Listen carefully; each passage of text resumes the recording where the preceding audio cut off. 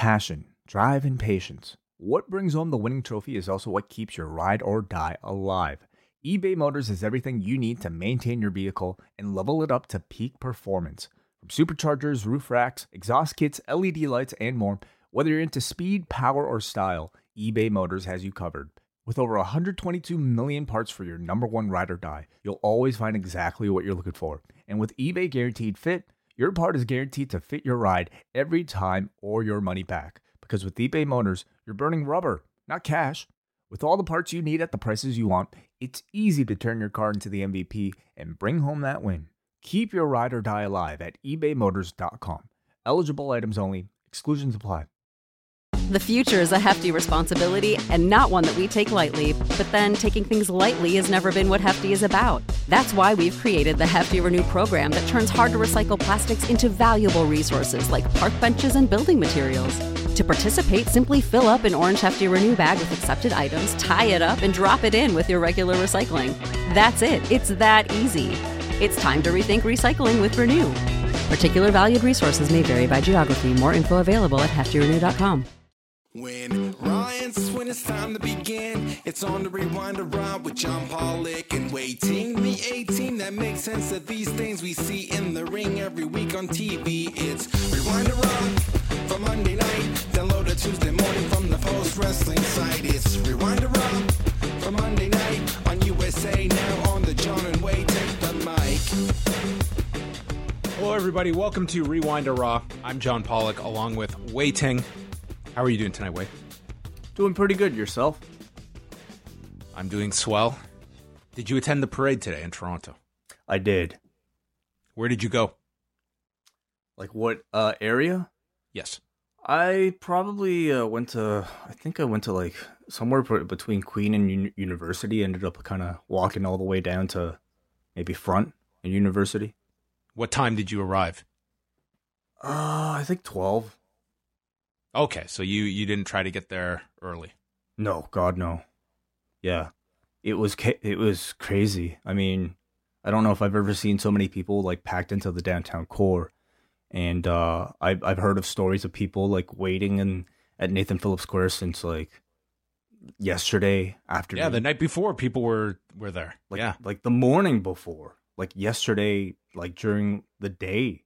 That's pretty nuts. That's crazy to me. God bless the dedication, but that's crazy. Well, I mean, this has kind of been the case like all series, hasn't it? Like, people waiting at Jurassic Park for like a day in advance to like, just to get a spot to stand to watch the game on a screen. It's just the level of dedication has been nuts. And I guess, this being a free event, technically, other than, your blood, sweat, and tears, I guess this elicited a lot of people to want to dedicate that amount of time. From the moment I got there, like, I knew that this was like, wow, like it was almost impossible to even try to get like a nice view, and like to see the lengths that people went to try to get a view were crazy. Like almost like every traffic like walkway light had somebody climbing up on top of it. Bus shelters had people standing on top of them. Any type of like patio seating on a balcony, a number of like windows in the business buildings above, everything was like sold out, as they say. So, it was incredible again, just to see the amount of turnout. And of course, just as, that, which made it that much more disheartening to hear about some of the events that, took place, later on in the day, unfortunately. It was very unfortunate that it seemed that, everyone in the city was having an incredible time. It was like a level of a celebration that the city has never seen at this scope, this level. Just like the sheer numbers, like this was into the 7 figures of people that were showing up. It was astronomical. And then there was a shooting. Were you still there when this occurred? Did you have any, did you see people running away? Because the videos were pretty alarming of how fast people were just retreating. No, thankfully I was not. I was pretty much out of the area by then. I didn't really find out about it until I got home, and I was not even close to that area. But don't I didn't think for a second though that like the thought didn't cross my mind that I was in like a busy like part of town, and thinking about like it's just kind of the unfortunate times that we live in. It's just anytime I'm in and let's be honest, in this city, this like Toronto is like, this is a problem in this city. Yeah, unfortunately. You can't disguise that fact. No, unfortunately. But yeah, like, you know, I in a public space, like I thought about like, man, like what if something happened here? How would I make my escape? And it's just so shitty that like my fears were somewhat confirmed, because later on in the day, like a bunch of people who waited so long just to kind of like take part in the ceremony went from wanting to celebrate something to fearing for their lives and literally running, like, and warning everybody around them that there's a shooter or something's going on. Run for your life, everybody. And it's incredibly upsetting. It's incredibly, that much more upsetting that it happened in my city, and, you know, heartbreaking to me. Amazing that there weren't more. There were 4 people injured, and apparently non-life-threatening injuries. There were also 2 stabbings that occurred at the Eaton Center, which, of all people, Don Callis was apparently inside of the Eaton Center and was tweeting about it, where they ended up, you know, just conveying that people were frightened in the basement of the Eaton Center. You know, those, you know, when I saw that video of everyone just running, it's amazing there were not more people injured, because that could have turned into even more of a chaotic scene than it was. I know I'm just relieved it was somewhat contained, but still awful that these incidents occurred. Yeah. Did you know Ziggy was like around the Eaton Center at that time? No, I didn't. I just saw him post about it on Facebook. Yeah, terrible. Like, I mean, you know, I'm sure I knew a whole lot of people that were probably within that vicinity, and how fucking awful. How long did you last at the parade? When was tap out time for you? Oh my God. Honestly, I wanted to leave as soon as I got there, and I saw the crowds, and I saw that they were running about like 2 hours behind the parade was. So I was pretty much just committed to like, not like, in my mind I was like, what are we doing? We're standing around for hours, like, so that we can see. It's the ability to say that you were part of this historical moment. And that was weighing on me, that because the workspace I work at is not too far from where it started.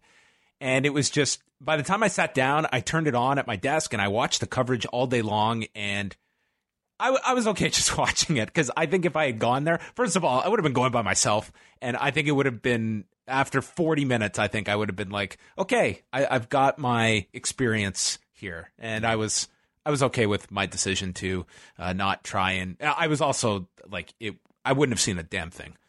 Yeah, I mean, I'll say, like, you know, I think, you know, the last time I went to one of these was the Jays winning in '93, and you went to the parade in '93? Yeah. Wow. So I can say, you know, 10-year-old Way probably really had a great time. I don't even remember it that much, but he probably had a great time just, you know, being able to get a glimpse of these superstars that he saw on TV win a championship in person. 35-year-old Way doesn't give a fuck. 35-year-old Way is happy to just watch it all on TV, where you probably got the best view of anywhere. Because instead, don't get me wrong, I'm very grateful I ended up going, mainly because my girlfriend really wanted to go. But you know, I guess I have a really wide angle photo of how big Pascal Siakam to show for it. How big of a factor was Instagram in your decision to go today? 0. I didn't. Oh, okay. I didn't feel like posting anything. I did post, however, because I also went out to after they won on Thursday. My girlfriend and I, again, this was like a 35-year-old decision. Do I go out, or do I just sit here and watch it on my couch? And we made the decision at that point. You know what? Let's go out. It's late. These are my hours anyway, so we made the drive out to Yonge and Dundas the night after they won. You drove there? We drove there, and then we parked. Oh, wow. That's gutsy. Well, we parked nearby and then walked the rest of the way. But that was like, it was my area. It was packed with people. Like, the whole city was just going nuts on, what was it, Thursday night? Yes. Yeah, it was the wee hours. Yes. It really was. It was really cool. Like, you know, Yonge and Dundas was completely packed. Like, again, people climbing onto bus shelters and like at 1 o'clock in the morning. Just celebrations going everywhere. And almost all of it completely peaceful. Everybody had a great time. standing on buses, just, and cops were just watching and like letting people have a great time. That was great. And that's what I thought today would be too. And I think for the most part, considering the number of people, it was very peaceful, save for obviously, some very serious incidents that, I mean, I hope become addressed somehow. Well, that is the Raptors' insanity. Dare I ask a prediction of you, Way, on the Kawhi front? What do you feel is going to happen? And you can reserve an answer if you don't feel like giving us one. Well, I guess I've learned that, these are just questions and they don't necessarily mean anything. So, Way, everyone was so happy for you last week. I was happy for you that the Raptors pulled this one out. I wasn't so confident last Monday. I thought, this is the slippery slope. Yeah, I think he's staying. Really? Who leaves a championship team? Come on. He also got a plant. He got the plant today. Yes. Yeah. That was a great moment. I didn't see the handing of the plant. It's you can find the video of him actually being handed this like cactus. Wow, cool. So All he right. has to stay. That's the end of the Raptors talk. We will resume this maybe in October. Maybe John. How was Father's Day for you? Father's Day was tremendous. Actually, Way, you played a small part in my Father's Day gift, I understand. Did I? I got... yes. I guess I did. I got, from my lovely wife and 1-year-old, a custom post-wrestling sweatshirt. Man, I haven't even seen it. I just heard about it. So, how is it? It's honestly great. It fits perfectly, and it's like... I'm a big stickler for sweatshirts with the sleeve room, because I like to have a certain ability to just easily pull up the sleeves, and these are like a 10 out of 10 with the sleeves. It's like my biggest thing to deal with long sleeved anything is like the sleeves, and these sleeves pass the test with flying colors. I'm happy to hear that. That's a one of a kind, I hear. It is. It's literally the only one that has been made. So, what else did I do on Father's Day? It wasn't too crazy. Went out for breakfast, hung out during the day, and then what did I do last night? I celebrated by not having to watch a WWE pay-per-view, so it was a great day. Great Father's Day for that reason alone.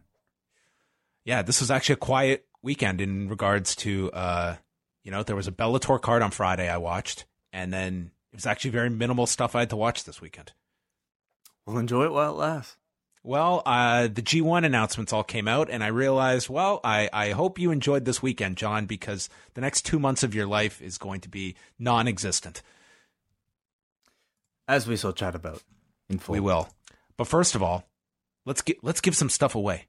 We don't have any plants to give you, but in lieu of that, we have a post-wrestling combo pack consisting of a t-shirt, stickers, and a coffee sleeve, and a signed postcard to a lucky supporter of the Post Wrestling Cafe. PostWrestlingCafe.com, our Patreon.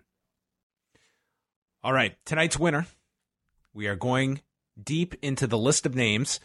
For those unaware, if you are a member of the Post Wrestling Cafe, not only do you get multiple bonus shows every week, but you also are eligible in this weekly draw on Rewind to Raw to leave with a post-wrestling prize pack. So, of those names, Way is searching. He is going this week to the very top of the list, and he is turning it over. And that winner's name, who we may or may not butcher the pronunciation of, is... Alrighty.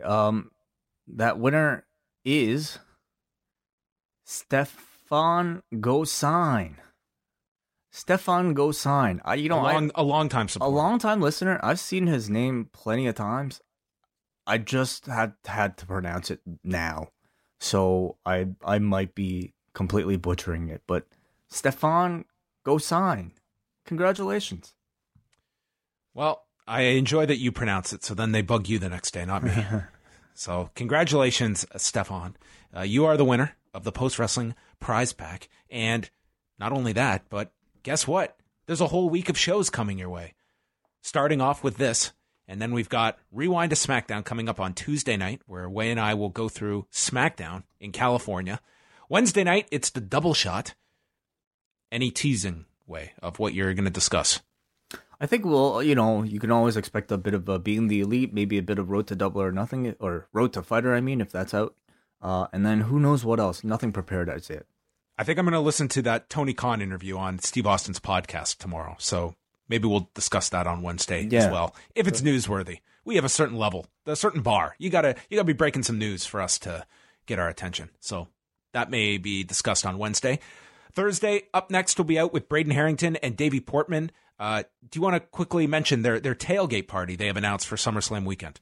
Absolutely. Our friends, Braden and Davey, have decided to put on, right before NXT Toronto takes place, the official post-wrestling BDE Up Next Takeover Tailgate Party. This takes place at a bar called Wide Open, which is at 139A Spadina Avenue, which is about a 20-minute walk from the Scotiabank Arena. So before you go to watch TakeOver, join Braden and Davey, and who knows who else will pop up, but they're going to be at this bar called Wide Open from 1 o'clock to 5 o'clock on Saturday afternoon, and they'll be doing a whole bunch of fun things, including Mario Kart, including a Q&A with Braden. Is this Mario Kart or Beerio Kart? I think officially, I don't know if Beerio Kart... Oh, it might legally have to be Mario Kart. Well, yeah, I don't know if, unlike the Super Smash Brothers, I think in this case we will err towards the Nintendo franchise. They'll be playing a new game, the Super Smash Brothers. Oh, beautiful. Wonderful. But I'm most excited for, John, a live watch-along of Johnny Gargano versus Andrade Cien Almas from TakeOver Philadelphia 2018. Man, come on. If you show up single, you won't be leaving single. This is going to be for the matchmaking segment of the night. Oh, yeah, because you'll be Gargano and Almas and chilling with Braden and Davey themselves.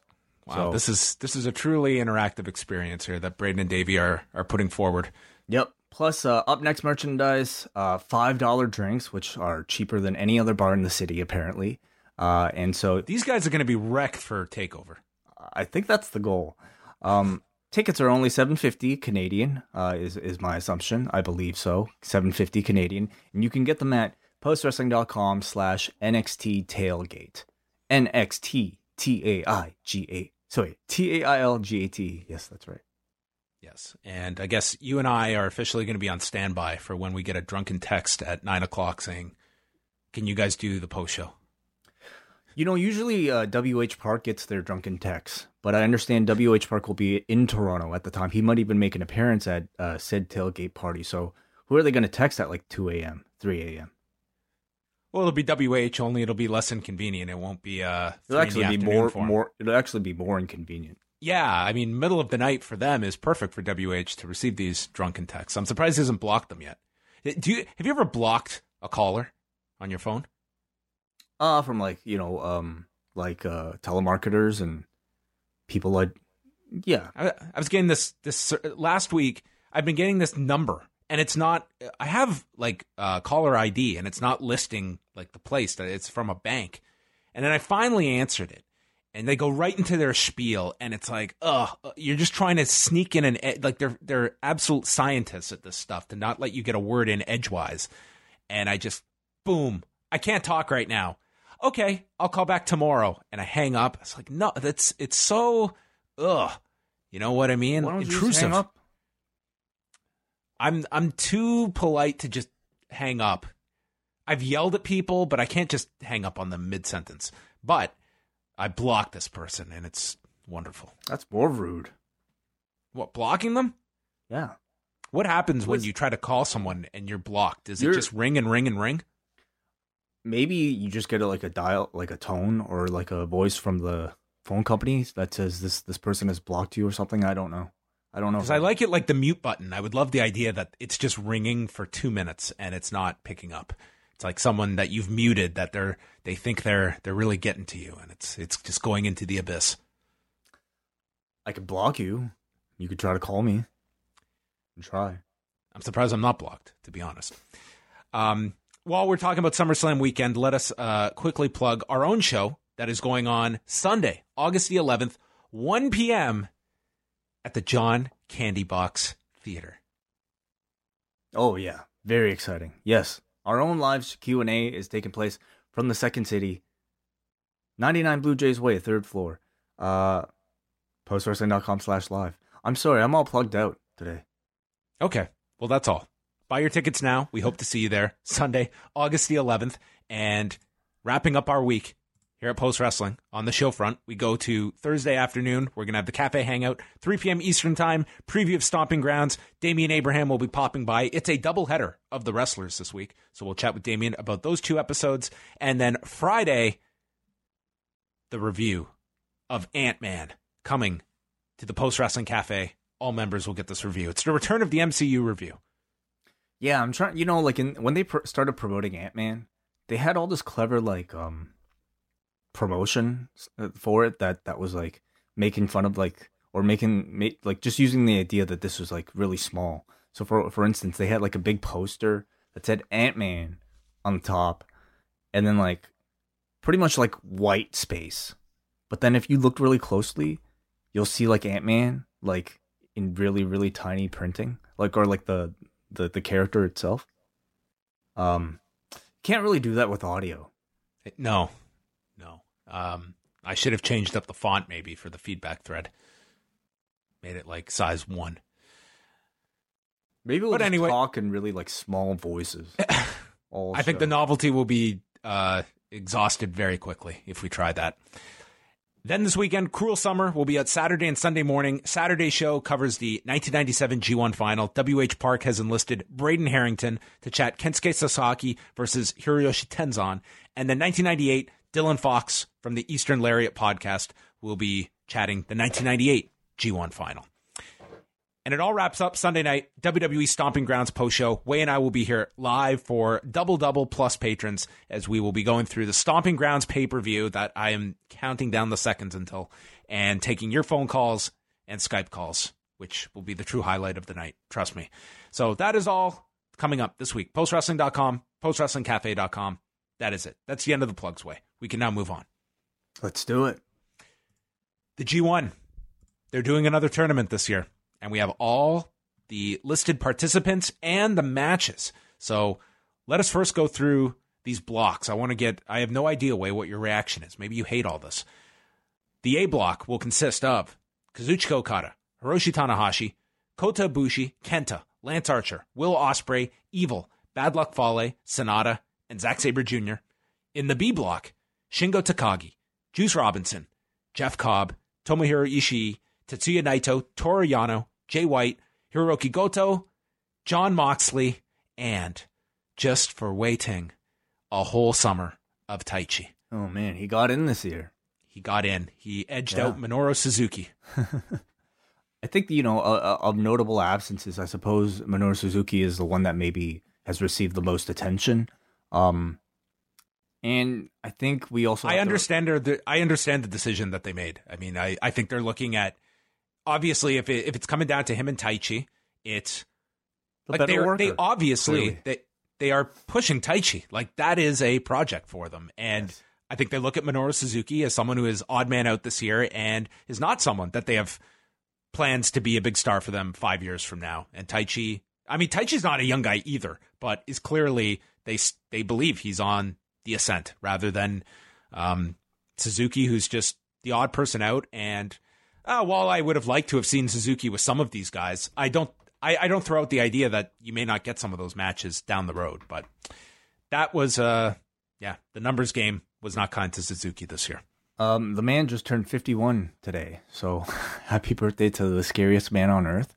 And, I think another reminder that maybe he doesn't need to do the whole tournament. Like, I would rather see another few years added to Minoru Suzuki's career than to perhaps see him go through the grueling process of the G1. Not that he can't do it, of course, he can, but take a break, relax a little, enjoy your year. Maybe next year you'll come back for the G1. I'm okay with that. But for the most part, I think we know all the surprises. We know, Kenta, we know Jon Moxley, we know Shingo Takagi, we even know Will Ospreay. So, but just to see those few names added to the mix, I think has already completely recolored this entire tournament from last year's. The appearance of Lance Archer and not Davey Boy Smith Jr. perhaps is another notable story. Yeah, Davey Boy Smith Jr. no longer with New Japan. So I don't know what that's going to mean for Lance Archer, if they'll eventually line him up with a new partner, if he's going to be a singles performer coming out of this. I guess that's kind of the question of what level of push does Lance Archer get in this tournament. I imagine he'll get a few key wins because I don't see him being a major point getter, especially the fact that he's in the A block, which, I mean, he is going to be in there with some of the best wrestlers in the world over the course of this 6-week long tournament. I guess he is somewhat surprising, his addition, in that, like, I never really kind of got much of a feel that, like, or a preview that he was really in any type of notable plans for New Japan. Maybe more surprising that, somebody else from Ring of Honor other than Jeff Cobb wasn't added to this whole thing. Yeah, I mean, Lance Archer, when he's in there with the right guys, and I mean, this guy, he can rise up to a certain level. I'm not going to say that this guy is going to blow everyone away in this tournament, but I feel that he's especially going to be in there with enough guys that he may be a pleasant surprise for some, because I've seen him have some very, very good performances for a guy his size, and also the fact he's been their kind of default promoter in Dallas. I think being in there, they wanted him in, especially on that first night in the A block. We'll see how much that really means. But yeah, I think that there's some pressure in this tournament, especially in that block, to really live up to some very high expectations that are going to be set from everyone else in that block, and to go out there and really justify your position for all of these guys. There are a number of people who are coming in here for the first time. We can look at, we won't go through all of the match announcements, but the first night in Dallas is going to be headlined by the first ever U.S. meeting between Kazuchika Okada and Hiroshi Tanahashi, along with Kota Ibushi against Kenta, Ospreay against Archer, Evil versus Bad Luck Fale, and Sonata versus Zack Sabre Jr. Notable is the fact that not only are they not doing A and B block matches that first night, it's just the A block, but Jon Moxley won't even be on the undercard. They have announced that he will miss the opening day along with the press conference, and instead he will be joining the tour the following weekend, July the 13th, when the B block kicks off. So no Jon Moxley in Dallas, and they're telling people that ahead of time. Mm-hmm. Yeah. I've seen some maybe speculation coming out of this about what this might mean for his AEW deal, whether or not it's AEW, perhaps, or his contract with AEW that prevents him from doing New Japan shows in the U.S. I don't know. I don't think any of us know at this point yet. While we're recording the show, maybe that'll be more cleared up in the future. But it's, I think a little disappointing perhaps to know that Jon Moxley is a part of this card and not in the show that's in the U.S. where he might mean the most. But nonetheless, like, look at this lineup. It's Kota Ibushi versus Kenta. It's Okada versus Tanahashi. I don't really think, you could really be disappointed if you had tickets. How do you think this will do by the day of? It's going to be interesting what the walk-up is like in Dallas, because I can't see a lot of people making plans now to travel to Dallas on such short notice. I really think that it was a mistake not at least getting out the fact that Okada and Tanahashi were going to be part of this ahead of time, that they had to wait to announce it until this past weekend. But that said, I think that they're going to do a healthy number at the American Airlines Center. The thing is, that arena is just so big that, like, by me saying healthy, I'm saying like 5,000 to 6,000. I think that's what you're kind of shooting for here, which some people might peg that as a disappointment.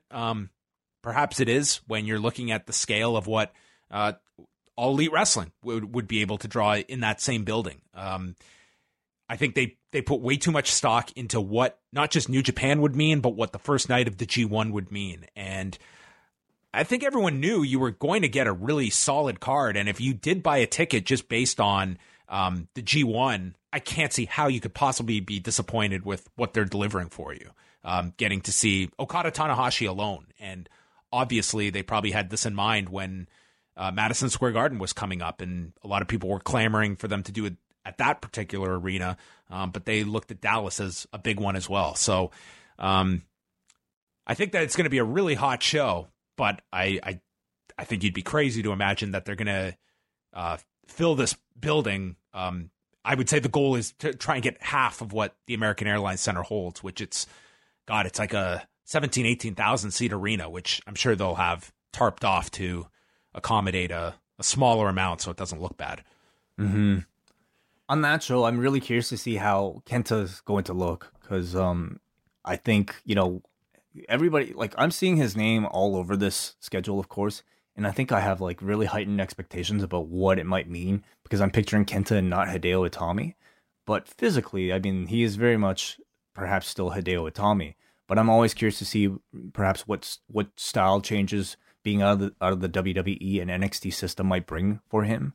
And this first match against Kota Ibushi, I think, will be a great test. Yeah, he's got a lot to prove in this tournament, and he's also coming into it. I mean, you're going from a pretty reduced schedule he was having towards the end in WWE to the hardest tournament in the industry. Like, this is going to be a really taxing tournament for a lot of people, and he's not the youngest guy. He's 38 years old. You mentioned the history of injuries, and you're starting off with Kota Ibushi, so you know what I mean? Like, he is going to be asking a lot of himself throughout this entire tournament. I do worry about that, of just seeing if he'll hold up for the whole tournament. Any other highlights from the schedule that you wanted to point out?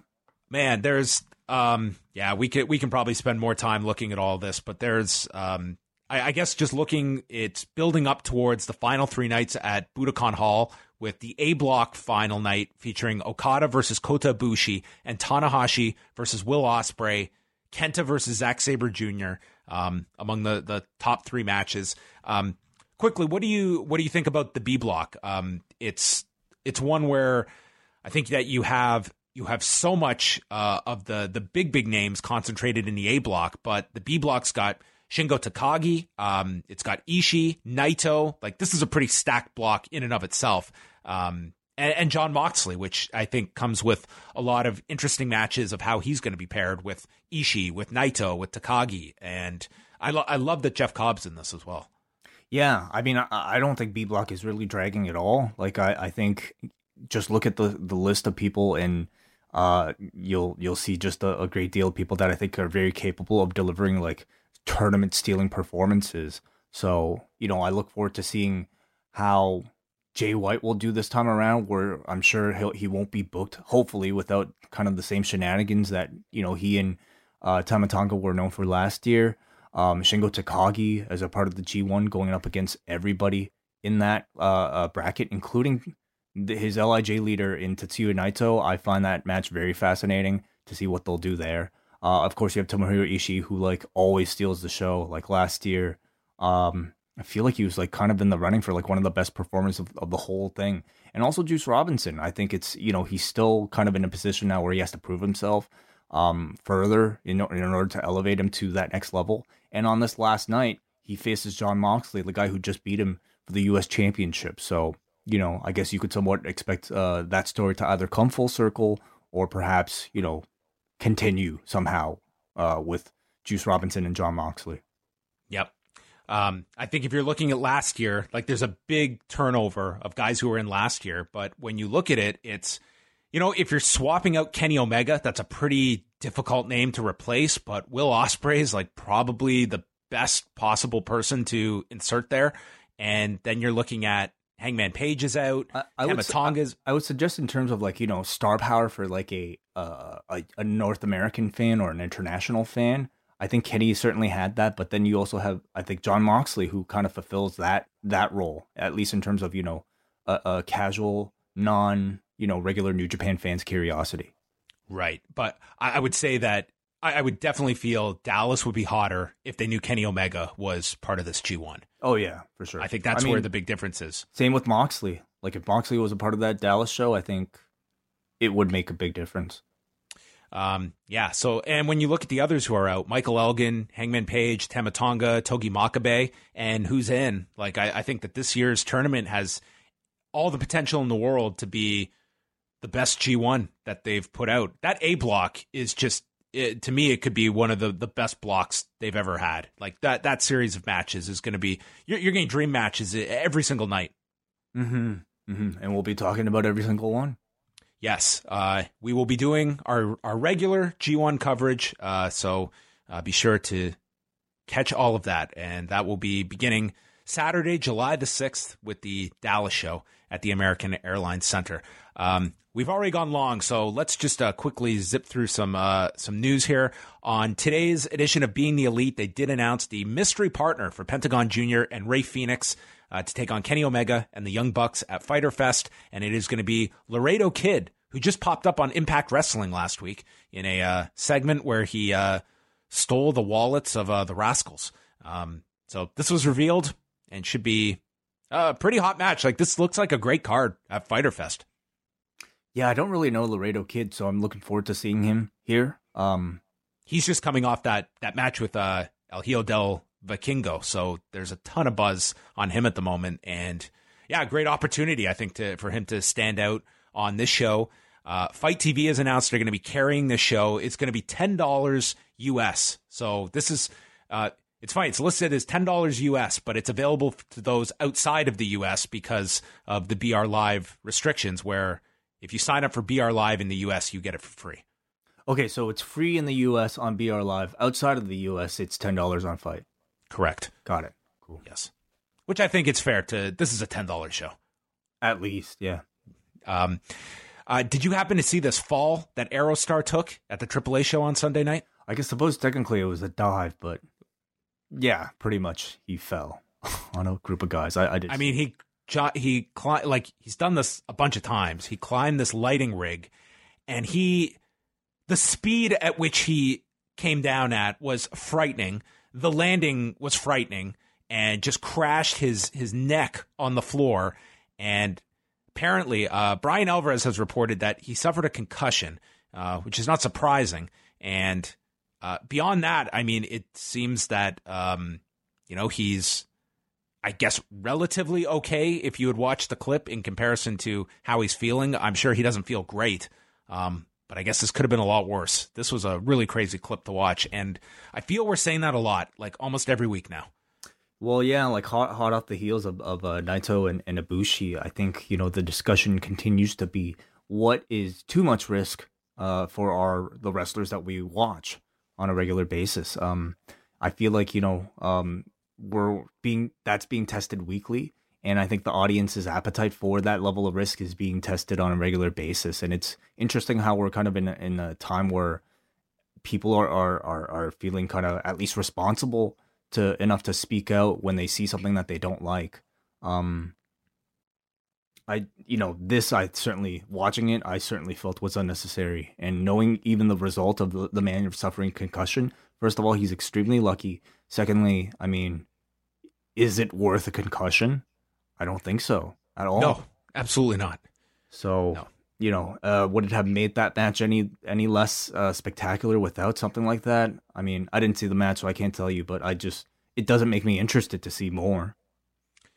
Yeah, and I'm not expecting massive sweeping changes, but I am kind of curious with Kota Ibushi, who, it was said that he kind of felt like really disappointed that there was such backlash towards the spot because he was okay afterwards. He believed he was okay.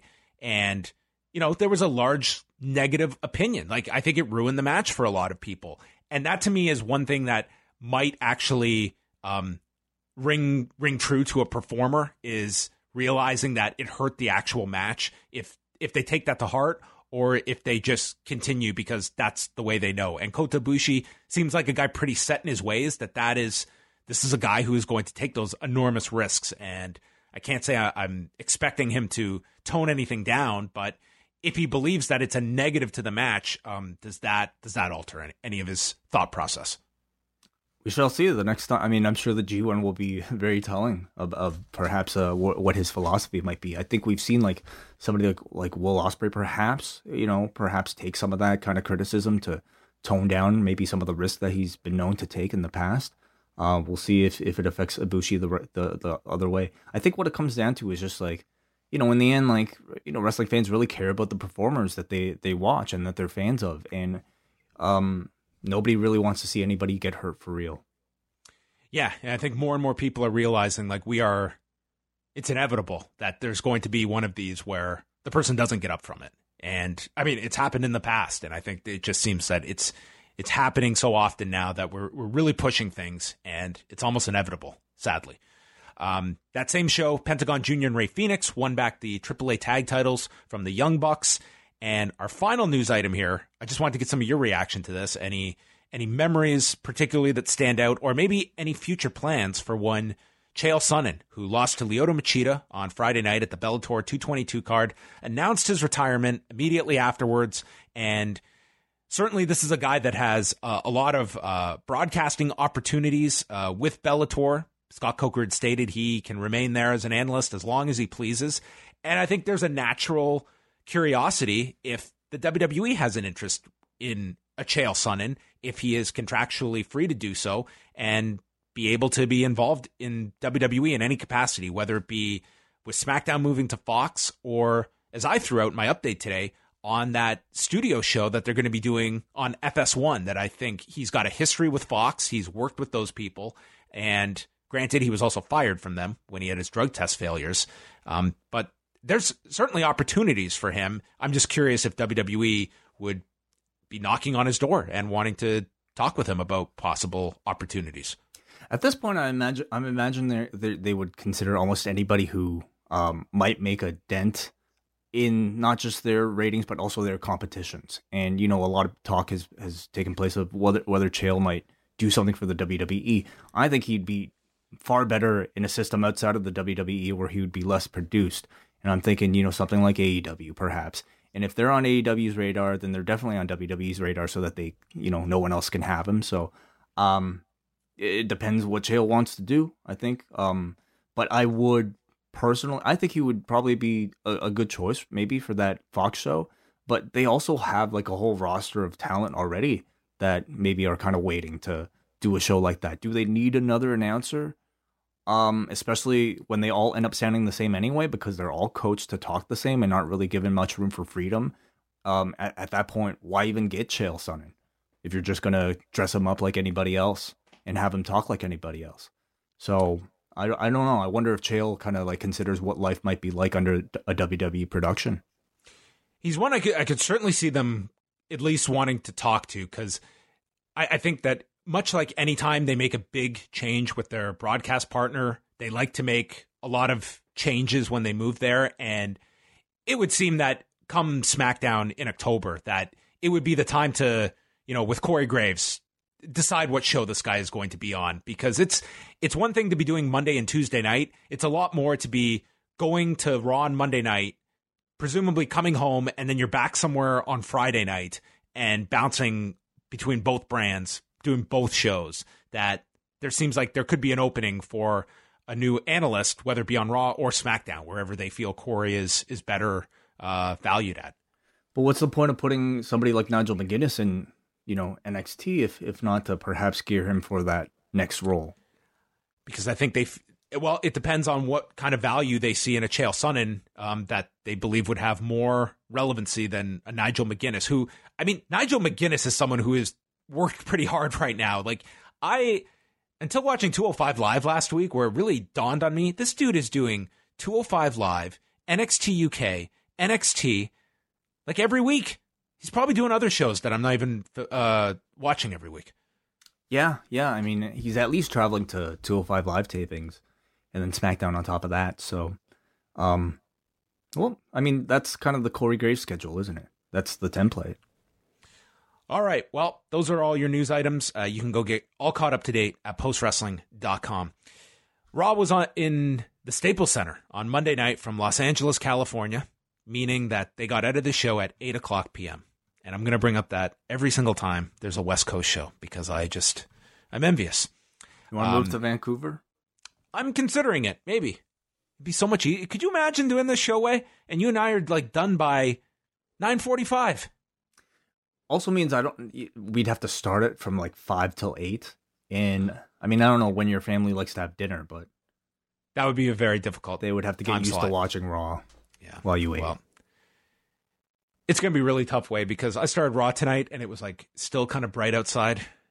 And then it's just darkness in an hour.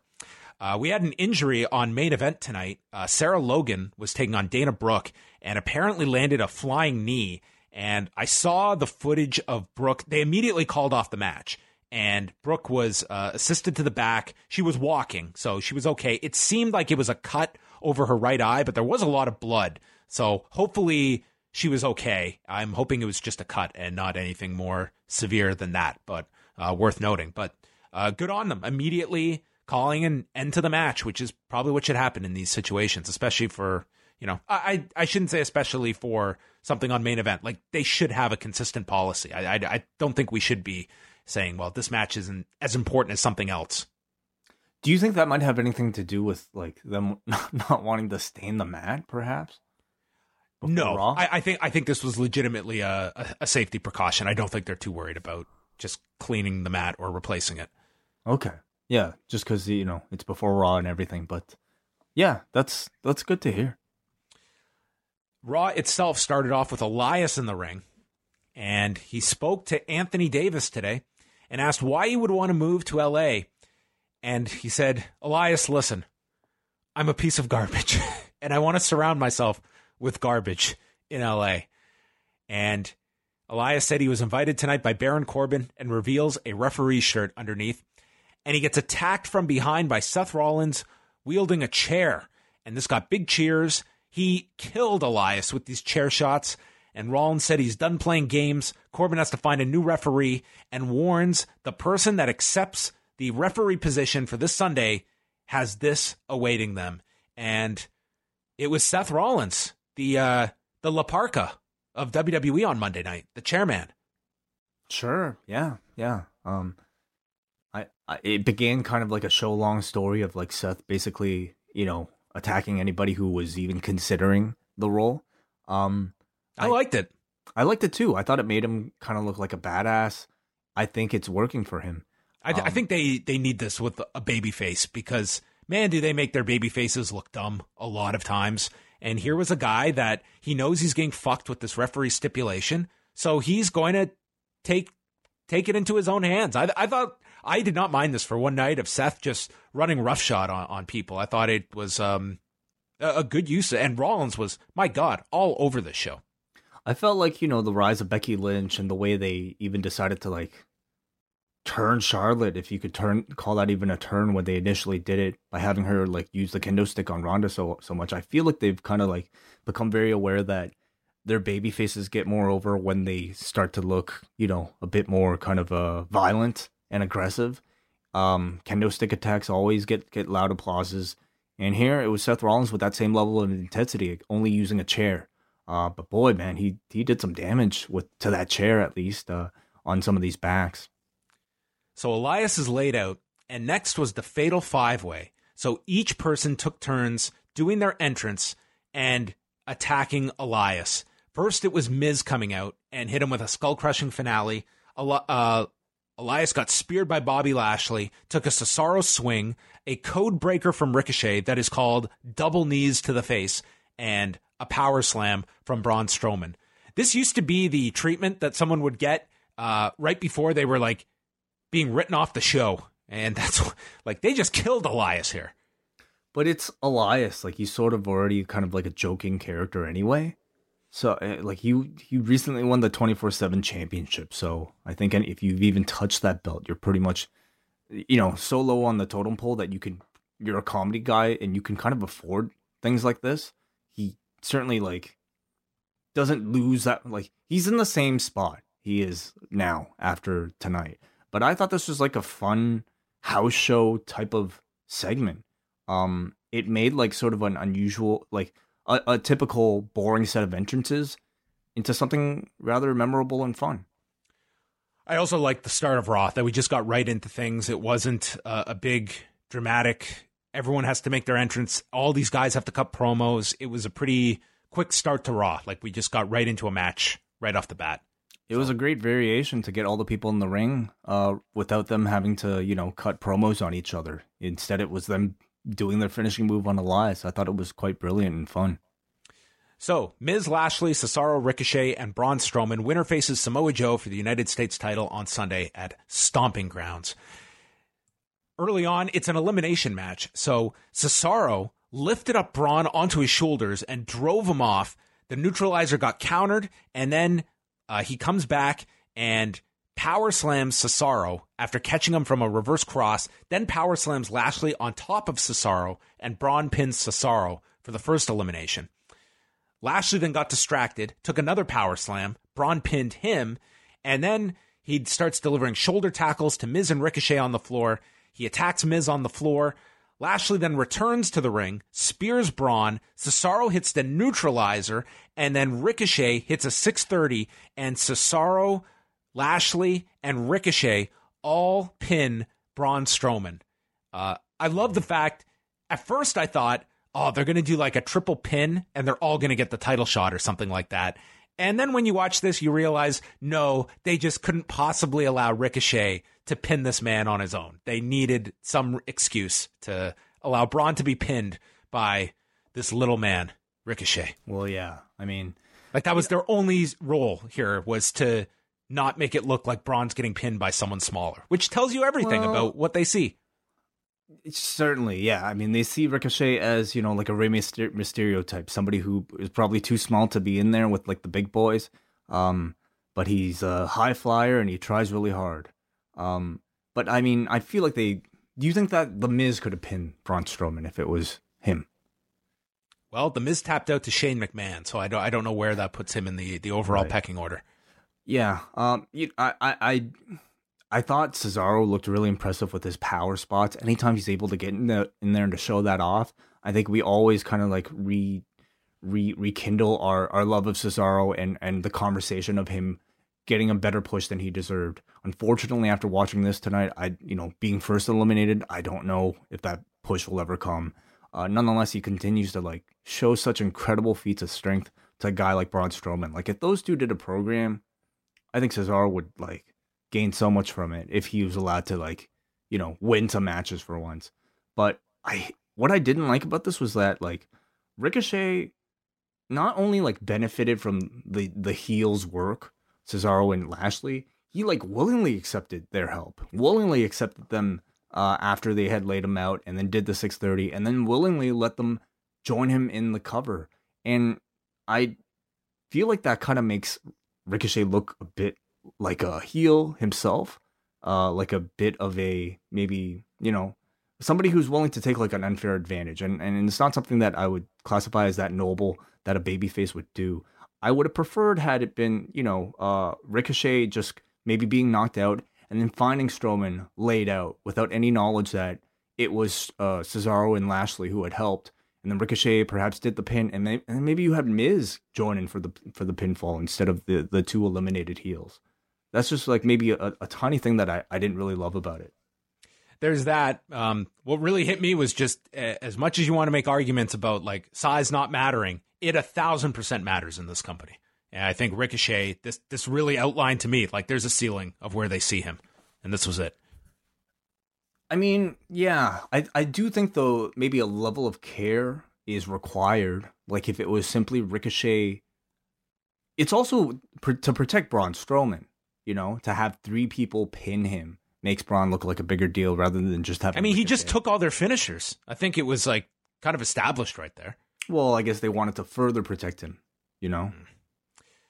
I don't know. It's kind of a bullshit thing that these two guys are out of the match and they get to be involved in the literally in the pinning portion of the finish. Like they were going overboard here. I mean, if you're so worried about it, this should have just been first pinfall wins.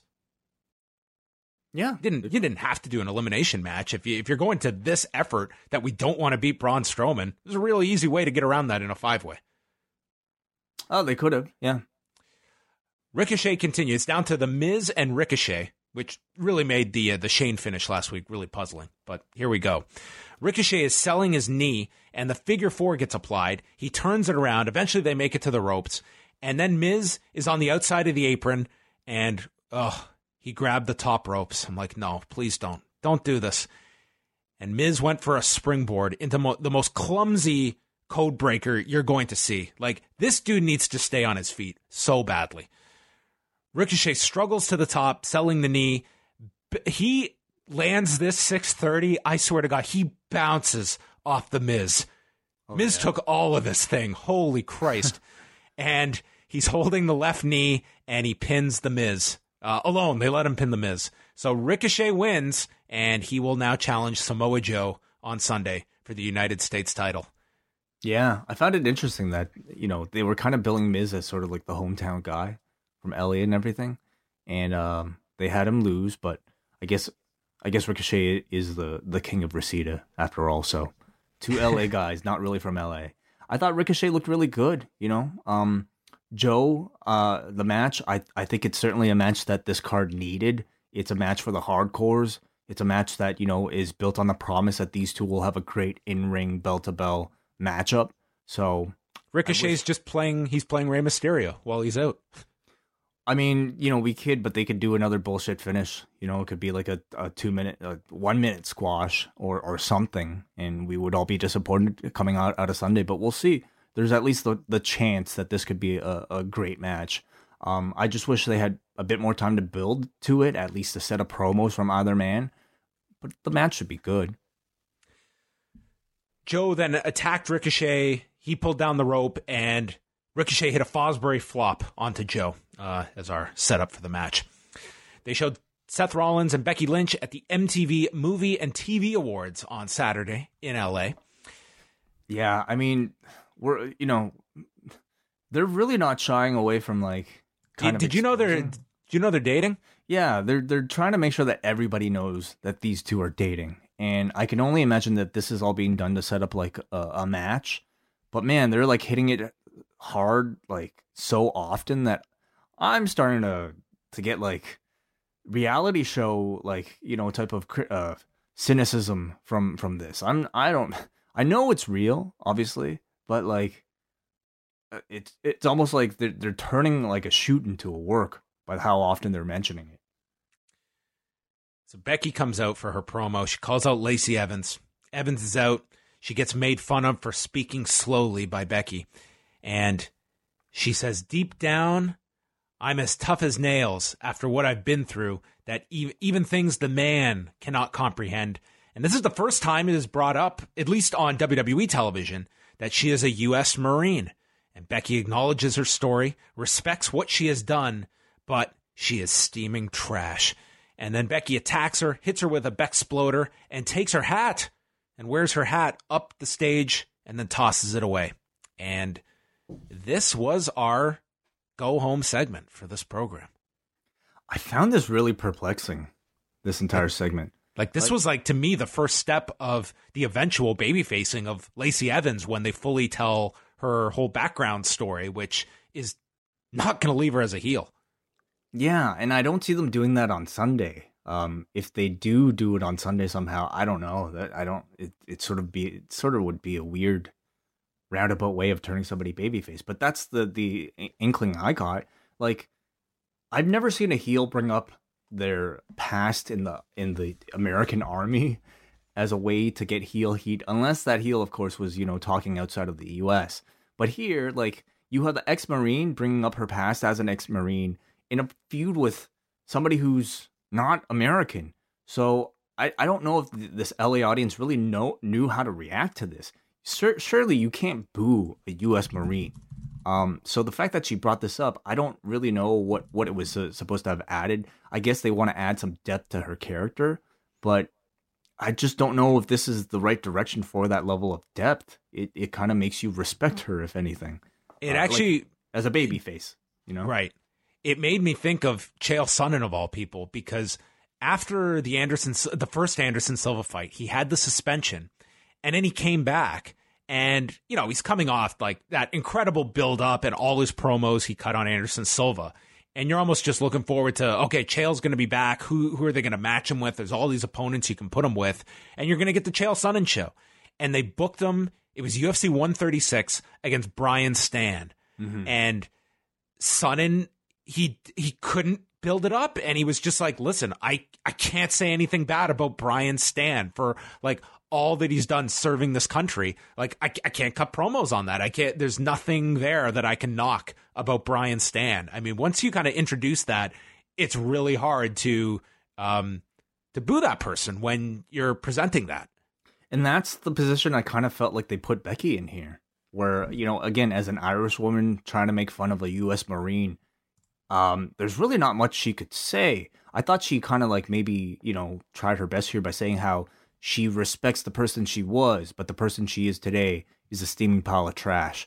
I mean, you could only maybe go so far with perhaps that logic, and they thankfully only had like a few more minutes to fill here before this program hopefully was to end on Sunday.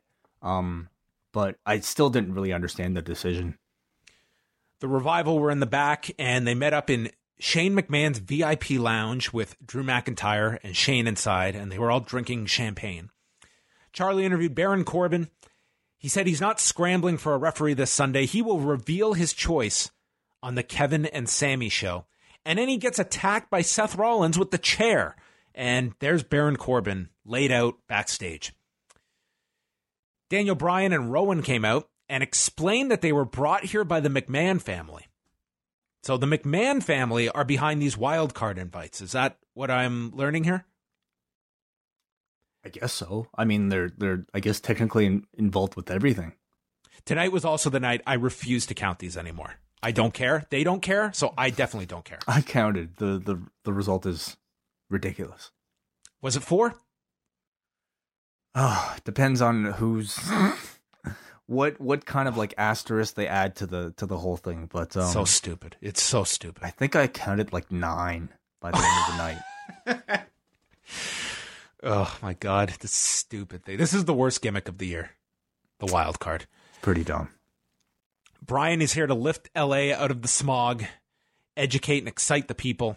He's going to destroy Seth Rollins. This match was announced earlier in the day. And prepare to be excited. And then they got interrupted by the Viking Raiders, who are back from obscurity. They come out. There was a brief stare down. Brian and Rowan looked at each other. They were like, aren't we feuding with Heavy Machinery? Rowan was like, yeah, I thought so. Yeah, let's just go. This makes no sense. And then the Viking Raiders murdered Russ and Randy Taylor in 33 seconds with the Viking Experience. Well, normally I would suggest that this might be like a clever bit of foreshadowing, but no, don't go down that roadway. That's a mistake. They've done this so often where like, oh, one segment's supposed to bleed into another. Let's just have these two people look at each other on their way up the ramp, and it never leads anywhere. So remember when the Usos pinned Brian and Rowan in a non-title match last month? I actually do remember. Yeah. Yep. I mean, this was like Brian and Rowan coming out and challenging the rest of the tag teams on Raw. And so I suppose the Viking Experience were supposed to represent that one of those tag teams. Now, like, I further believe that this isn't going to lead anywhere because throughout the course of this match, I came to realize that the Viking Raiders are supposed to be heels. And I know that they're heels because as they cut to the camera, the crowd in the front row, everybody's like booing them with like thumbs down, almost like to like a hilariously kind of like staged extent. And of course, this is where we saw Truth and Carmella dressed in even though the Viking Raiders stood up to Rowan and Daniel Bryan. No, that made no sense. Well, like not only that, they did nothing heelish at all in the match. No, they just kill people. Who's gonna boo that? So like, you know, yeah. Anyway, so you know, like if you're watching the Viking Raiders themselves, look, never mind the fact that you might have seen them in NXT where they're complete baby faces, but if you've only seen them on Raw, you would have no reason to boo them. Yet, like this cutaway to this audience had everybody just like booing them like this was like world class and like yeah, like you know, complete with like thumbs down. Who boos using thumbs down in like 2019? But there's a whole sea of these people in this cutaway booing with the thumbs down, and I could only imagine that they were being instructed to do so. But so yeah, that's how I know the Viking Raiders are supposed to be heels. R-Truth and Carmella were dressed up in the audience. Carmella was supposed to be Charlie Chaplin, and the roster, I guess, was watching Raw backstage. They ran down. Truth goes underneath the ring. Titus O'Neil comes out from underneath the ring, and that allows Truth and Carmella time to escape. And that was all the 24/7 stuff we got. So I guess R-Truth arrived in that box. Okay. After You're being right. left in there all week. There was zero payoff to that. What the hell? He lived, Way. He lived. Was there something online or something? Well, I know he like cut a promo. Even online. If there was something online, they should have had a clip tonight. Absolutely. Yeah. How did he get out of the box? He said he had 3 breaths left on SmackDown. So, man, he's got some incredible lung capacity, I guess. I'm surprised I forgot about that. It was so simple. It's like, are you surprised?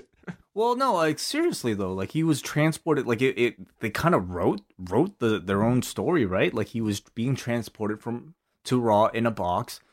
You're left wondering how he's going to get out of the box, and thus you have to tune into Raw to do that. But next we saw him, he was just like in a costume in the crowd with Carmella.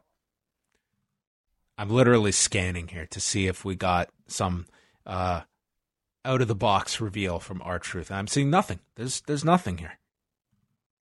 So I'm sorry, folks. Figure it out. It's like they're giving the audience all the power now. You even get to book the angles in your mind. Kevin Owens and Sami Zayn came out, including Zayn playing the air guitar. Oh yeah. Him and Kyle O'Reilly. It's going to be quite the Canadian showdown between these two. And Rick Tanahashi. What about Rick Boogas? Is that how you say his name? I don't know how you say his name.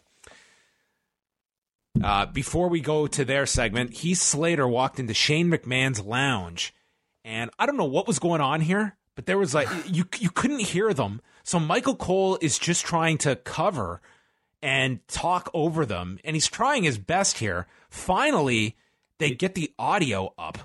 Yeah, it seemed like they had some audio issues, and I guess Cole had to kind of like talk over the dead air. I thought Cole, for thinking on the fly, he was, he's a pro at this stuff. Probably instructed to do it, right? I would love to have an audio fuck up and have that voice in my ear reacting rationally, I'm sure.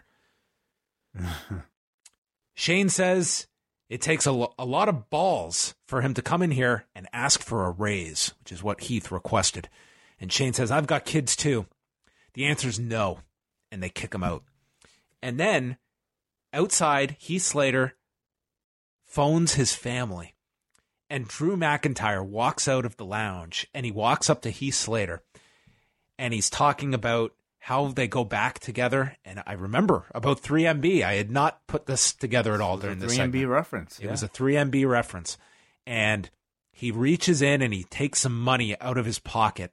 And Heath is saying, no, it's okay. It's okay. And then the money drops and Heath picks it up and Drew nails him and he kills him. And the Revival has to come out and stop him. Dawson pockets the cash. I thought the best part of this segment was that his wife presumably had to hear all of this. Oh, yeah. I thought that was like a really, a level that is not often thought about. That I was like, that made this beatdown. I was like, that was a really clever part of this segment, is that imagine like you're on the phone with your husband and then you hear this conversation and then you hear your husband getting attacked. Yeah. I was like, this is way more depth than a Heath Slater segment should have, but it was a nice little aspect as opposed to just a million beatdown angles that we get on this show every week.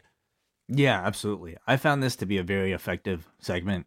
Not only because, of what you mentioned, but I thought Heath did a great job. He's usually kind of playing, the comedy figure, but I think for the most part, like in essence, his character is somebody who is very relatable, somebody who has a lot of children, well, maybe not that aspect, but somebody who has kids that he needs to support and perhaps doesn't make enough money to do so.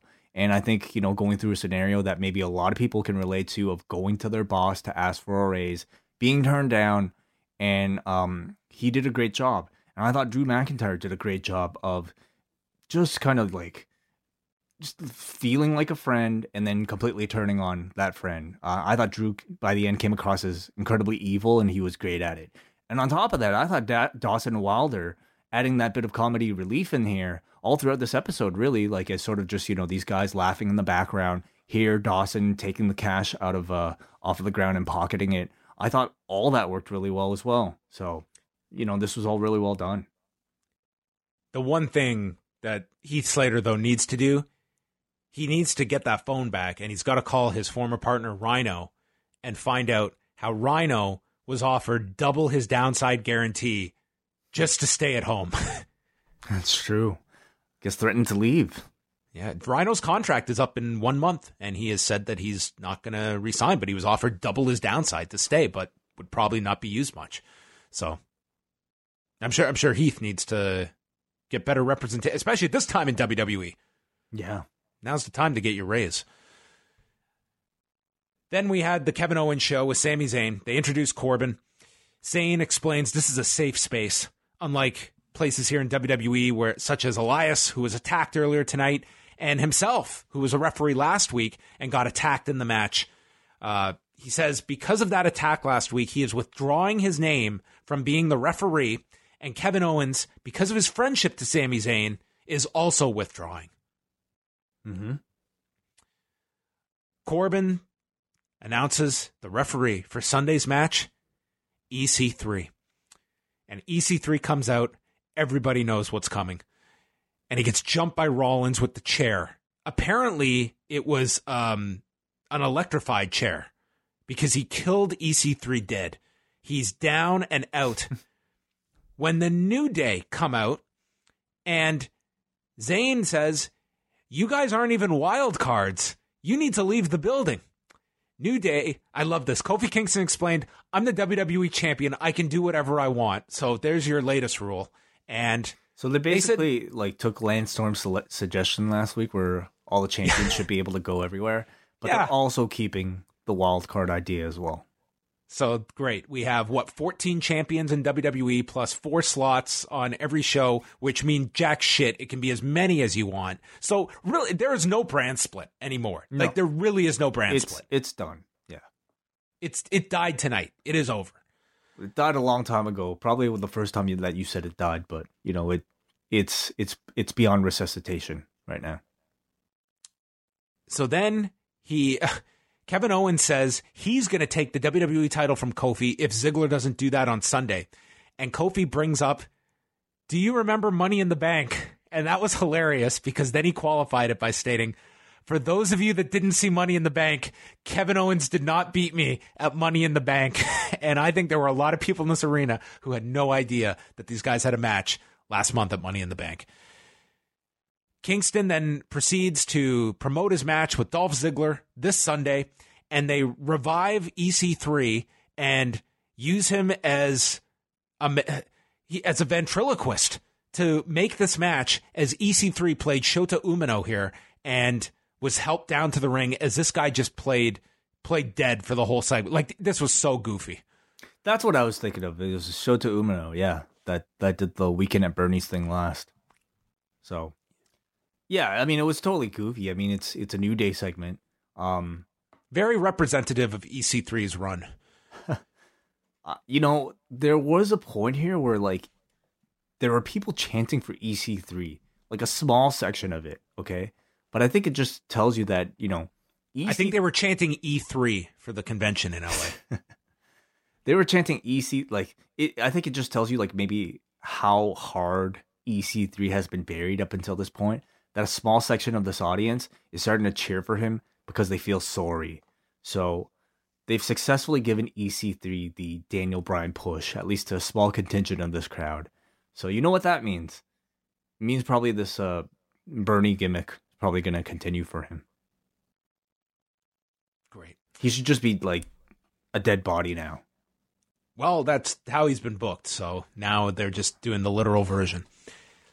We were in a trainer's room, and AJ Styles was with the trainer. This guy had to fly all the way to LA for a checkup. This guy needs better health care in Georgia. Do they have what is the actual kind of procedure? Let's say somebody's like injured. Don't they have to fly to like a WWE? They do have to. They do have to get cleared, and they typically do like their evaluations at TV. So this is actually the procedure that they do. Did you hear what happened with Colt Cabana recently? No. This is very depressing for people that don't have healthcare. So he did a match with Chris Masters, and he did this splash, and he got this like really bad injury to his leg, and he thought he had just like got a Charlie horse or something, and he just like rested it. And this was on a Wednesday. He injured it. By Friday, he couldn't even walk on this leg. So he goes to the emergency room, and they end up looking at the leg. They did a CAT scan. They did some blood tests, and they told him, you've got a hematoma on your quad, and we could drain it, or you could just rest, and we'd advise you to just rest. And he said, okay, well, I'm going to rest it. He's like, well, since you've come through the emergency room and we did these tests on you, he's going to get hit with like a $2,000 bill just for that. Jeez. This is crazy. Like, think on about top the of it. daily horror stories of those without healthcare in the U.S. It's something I just can't relate to. It's just Well, there was that so scene, sad. I mean, recently we saw a scene in The Wrestlers where Darby Allin refuses, to be taken away in an ambulance after one of his death matches, and It's awful the for reason wrestlers. is because he didn't want to pay for the ambulance, and how terrible is that? Like, think about those without health care, that if something is concerning them, that's going to be the first thing they think of and avoid going to the hospital, because it might be nothing. And it could be something awful. Like, it could be something way worse than a hematoma in your leg. It's just, that stuff just really gets me down, hearing stories like that. I mean, this is not a catastrophic story, but it's just emblematic of a much larger problem. But that's me on my soapbox. So AJ is with the trainers, and then Gallows and Anderson walk in. AJ mentions it was 3 years ago they debuted in this building and dominated the Usos. And the idea is that Gallows and Anderson have been coasting this entire time. And Styles talks about how they dominated in Japan. They have had classic matches, but then they got comfortable. And they made a lot of money here. And AJ asks, when was the last time you won a match? When was the last time you were on Raw? When was the last time you were on WWE, period? They need to get serious. And he misses the old Gallows and Anderson. And they've got a match against the Usos tonight. Yeah. This was, another attempt at a renewed push for Gallows and Anderson by calling out how bad they've been. So that's a lot of people's characters at the moment, isn't it? Yeah. Oh, yeah. They do this push all the time. Sometimes it just feels like 80% of the people's motivation is, I'm overlooked and not valued enough. Yeah. But, that's kind of the story with anybody who's been popping up at AEW, right? Like, this is their real life story. Like, look at Shawn Spears or Jon Moxley even. It's kind of like their story because it's real. Like, these are people that have legitimately been overlooked or haven't really been given the proper time to really shine. And so, they decide to write a story around it. I'm always willing to give it a chance. I like that AJ is sort of like the motivational coach here for his buddies. So we'll see where they take it. We know that, they're supposed to team up with Triple H at a show in Japan. So we'll see how they, I guess, make Gallows and Anderson relevant enough. So then we had our impromptu 6-man 2 out of 3 falls match with the New Day against Baron Corbin, Sami Zayn, and Kevin Owens. I don't know why this was made 2 out of 3 falls, but it was. They didn't even mention, this match wasn't even properly made. Oh wait, it was made by EC3, who was dead. But they didn't even mention that it was 2 out of 3 falls. So I imagine that maybe they just forgot. They mentioned it when they came back from break briefly. Well, meaning I think Xavier or Kofi might have forgotten. Oh, right. In the setup for the match, they did not announce it. Cole announced it when they came back. Yeah. They also announced Woods and Big E will take on Owens and Zayn at Stomping Grounds on Sunday. Woods got the first fall after a roll-up on Zayn. Then they got the heat on Big E for a long time. Owens is really great when it comes to just running down his opponents verbally during a match. It's a part of him that really stands out. Graves reminds us that Kevin Owens once infiltrated the New Day. I'm like, Jesus, that did happen, and not all that long ago, and I'm completely put it out of my memory. Big E sidestep, sent Zayn to the corner. Owens nailed him with a super kick. Kofi finally gets the hot tag. He's in with Corbin. Kingston hits a high cross for a 2, hits a penalty kick, boom drop, and then is distracted and gets hit with the deep 6. Woods dives in to make the save, and then Kingston ducks, and Corbin clotheslines Zayn, prompting Owens to get upset, shoves Corbin, super kicks him. Owens and Zayn abandon Corbin, and Kofi hits the Trouble in Paradise and pins Baron Corbin, who is going into the main event of this pay-per-view on Sunday. I was just done, dude. I was done. It's like, this can't be this fucking hard to figure something out. We have a show where we spent the whole goddamn show around Seth Rollins, and Corbin is the one to take the fall in this, as they lose 2 straight falls. I was like, this can't be this hard. I'm trying to think, like, why this happened. Why it couldn't have been either Zayn or Owens to take the pin. Why the match happened?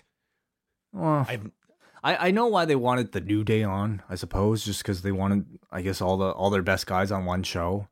Why did Baron like why do the silly referee bit with what if you had done EC3 is named the referee, and then he's put into the match teaming with Corbin and Zayn or someone, and then Rollins does the attack at the end of this match, and that leads to the end.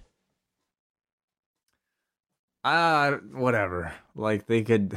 There's a million ways that you didn't have to beat the guy that is challenging for the title on Sunday and loses clean to the guy he has nothing to do with on Sunday. To me, it's an indication that even, like, the booking doesn't believe that Baron Corbin is a legitimate contender. Because I don't think anybody buys that Corbin might beat Seth Rollins on Sunday. He doesn't even feel like a real title challenger. This doesn't even really feel like a title match. See, all that's fine, but you made this decision. So it's like, once you've made the match, I expect you to put everything in it to, like, whether people are latching onto it or not, it's the focus of your direction for this pay-per-view. So it's like that. The time to make that decision was 2 weeks ago, before you announced this match. It's like, okay, this isn't a hot main event. Let's book a hot main event. Like, Jesus Christ, Seth Rollins and Daniel Bryan for a 2-week build would have been a lot better than Baron Corbin and Seth Rollins. Absolutely. Yeah, no. Just with the story, you've never beaten me. It's like, that's got my attention for 2 weeks. You're going to give me 25 minutes at the end of this question that you've never beaten me, can you? Anyway. This is where I'm getting angry, and I'm trying not to anymore. Nikki Cross is in the dressing room, and Alexa Bliss gave her a coffee mug. Check your blood pressure or heart rate during this match? Oh, it was through the roof. I was getting angry here. Alexa Bliss handed her the coffee mug with a note inside inviting her to team with Alexa for a tag title match tonight. And Cross is just over the moon, excited to be taking on the Iconics tonight. And Bliss says that after she beats Bayley on Sunday, the WWE will have a champion that knows how to treat fans properly. And Cross is questioning, what do you mean by that? And Cross is getting all excited, and Bliss tells her, try decaf next time. And Nikki Cross, not a fan of decaf. No, I guess not. Yeah. Is this why she is who she is? Are we learning she's a caffeine addict? Yeah. Are we learning like sanity is sanity because of coffee? Is that the story? And Eric Young has suddenly weaned off of caffeine. Oh my God. Same with Alexander Wolf and God, she's gonna get some ridiculous WWE nickname like the Caffeined Nikki Cross. Fiend. Caffeine. Very good. Paul Heyman was on this show. He was in the ring. He announced he will not be the referee on Sunday, nor does he want to be, because anyone that accepts that role is a dumbass because they're going to get beaten down with a chair. And he asks, what do the LA Lakers and Seth Rollins have in common? They both traded away their balls. The Lakers traded their ball, who was, remember when he was on Raw once? Yes, I do, yes. Yeah, that was fun. They traded their ball so LeBron could have a playmate when he disappoints the city. Rollins traded away his balls for a steel chair because that's the only way he's man enough to fight Brock Lesnar. And Rollins is vulnerable tonight. Maybe Brock will be here tonight. Maybe he'll be here on Sunday. Maybe next Monday. No one knows. including Seth Rollins. I don't know if anybody but Paul Heyman, maybe Samoa Joe, would have been able to make that gag work. Like, no, Triple H. Promo. This is Triple H's promo material here. Yes, balls. Yeah. Oh man. Is that it? What just I don't know. I guess you've got to remind people about this Money in the Bank, but it was like, God, not a soul. Like, I didn't think it was necessary. No, not at all. I don't even think it was necessary. If anything, it would like. I think they should be cooling off on like the Brock teases completely, so that if it ever does happen, it means that much more. I didn't think this was at all necessary. Like logically, why doesn't Baron name Brock the referee? Well, you can't afford Brock. You probably can't get Brock to show up, right? Because, like, and also Brock will probably just beat him for the belt. So why would Baron Corbin want that? I guess you don't want to put that threat there. Yeah. But it throws off Rollins then because he's got to deal with both these guys. But you're right, the price tag would be high. Corbin is backstage and he's trying to sell Eric Young on the idea of being the referee. Eric Young's going to think about it. And Corbin leaves. Rollins walks up to him. By the way, I don't know if I've heard Eric Young speak on the main roster before until this point. I thought halfway through this promo, I wonder how many people are watching this and have no idea who this guy is. Plenty, I bet. Because he's not even in his sanity gear. It's like he's but not. The gimmick's done. Yeah, he's in his Eric Young gear. He doesn't even look like the Eric Young of TNA. No. Like, he looks different. Yeah. I'm sure there were people who had no idea who this guy was. And he walks into Rollins, and before Rollins can kill him, he says, I'm going to turn it down. And Rollins tells him, just relax. We go back a long way. And then destroys Eric Young. Okay, I guess the idea is that, like, Young was lying to Rollins and he wasn't going to turn it down. Yes. I didn't really get that impression, though. Like, I almost felt like he was just entertaining Corbin, but, like, lying to Corbin. And then Rollins just, like, you know, telling the truth to Rollins. I know, like, I don't know. But then, like, to me, this was like an unprovoked attack. Well, maybe Rollins has enhanced hearing, and he could hear Eric Young saying, I'll think about it. And, like, here's this guy who's just going to tell you what you want to hear to your face, and maybe thinking, well, this guy's just bullshitting me now, just like he was talking to Baron Corbin. Maybe he is going to fuck me, so I'm going to preemptively fuck him. He's not going to have many friends with that level of paranoia. Well, this is the last time we may see Eric Young on Raw, or at least for the time being. I think he and EC3 should just come back as, like, zombies. Like puppets, basically. The TNA champions. Yeah. The Usos were in a dark room. They cut a promo on Anderson and Gallows, and then we had the match. They're really pushing the Usos now as the best tag team in the world. And Graves goes one further and says they are the best tag team of the current generation. So I guess that's their positioning. I think it's cool. Yeah. I think, you know, on some people's list, they are the best tag team in the world right now. I don't think right now. Okay, well, at least last year, perhaps. Maybe 2 years didn't ago. Didn't you choose them? 2017, they had a really great year. That was their big year. I think last year was a bit of a step back for them because they were barely used last year, at least compared to the year prior. Well, if you're the WWE and you're going to make a nickname for a team, I mean, 2017 is good enough, I would say. I was waiting for Graves to bring up the Lucha Brothers Young Bucks match from the night before at AAA. Yeah, you might not get that. I'm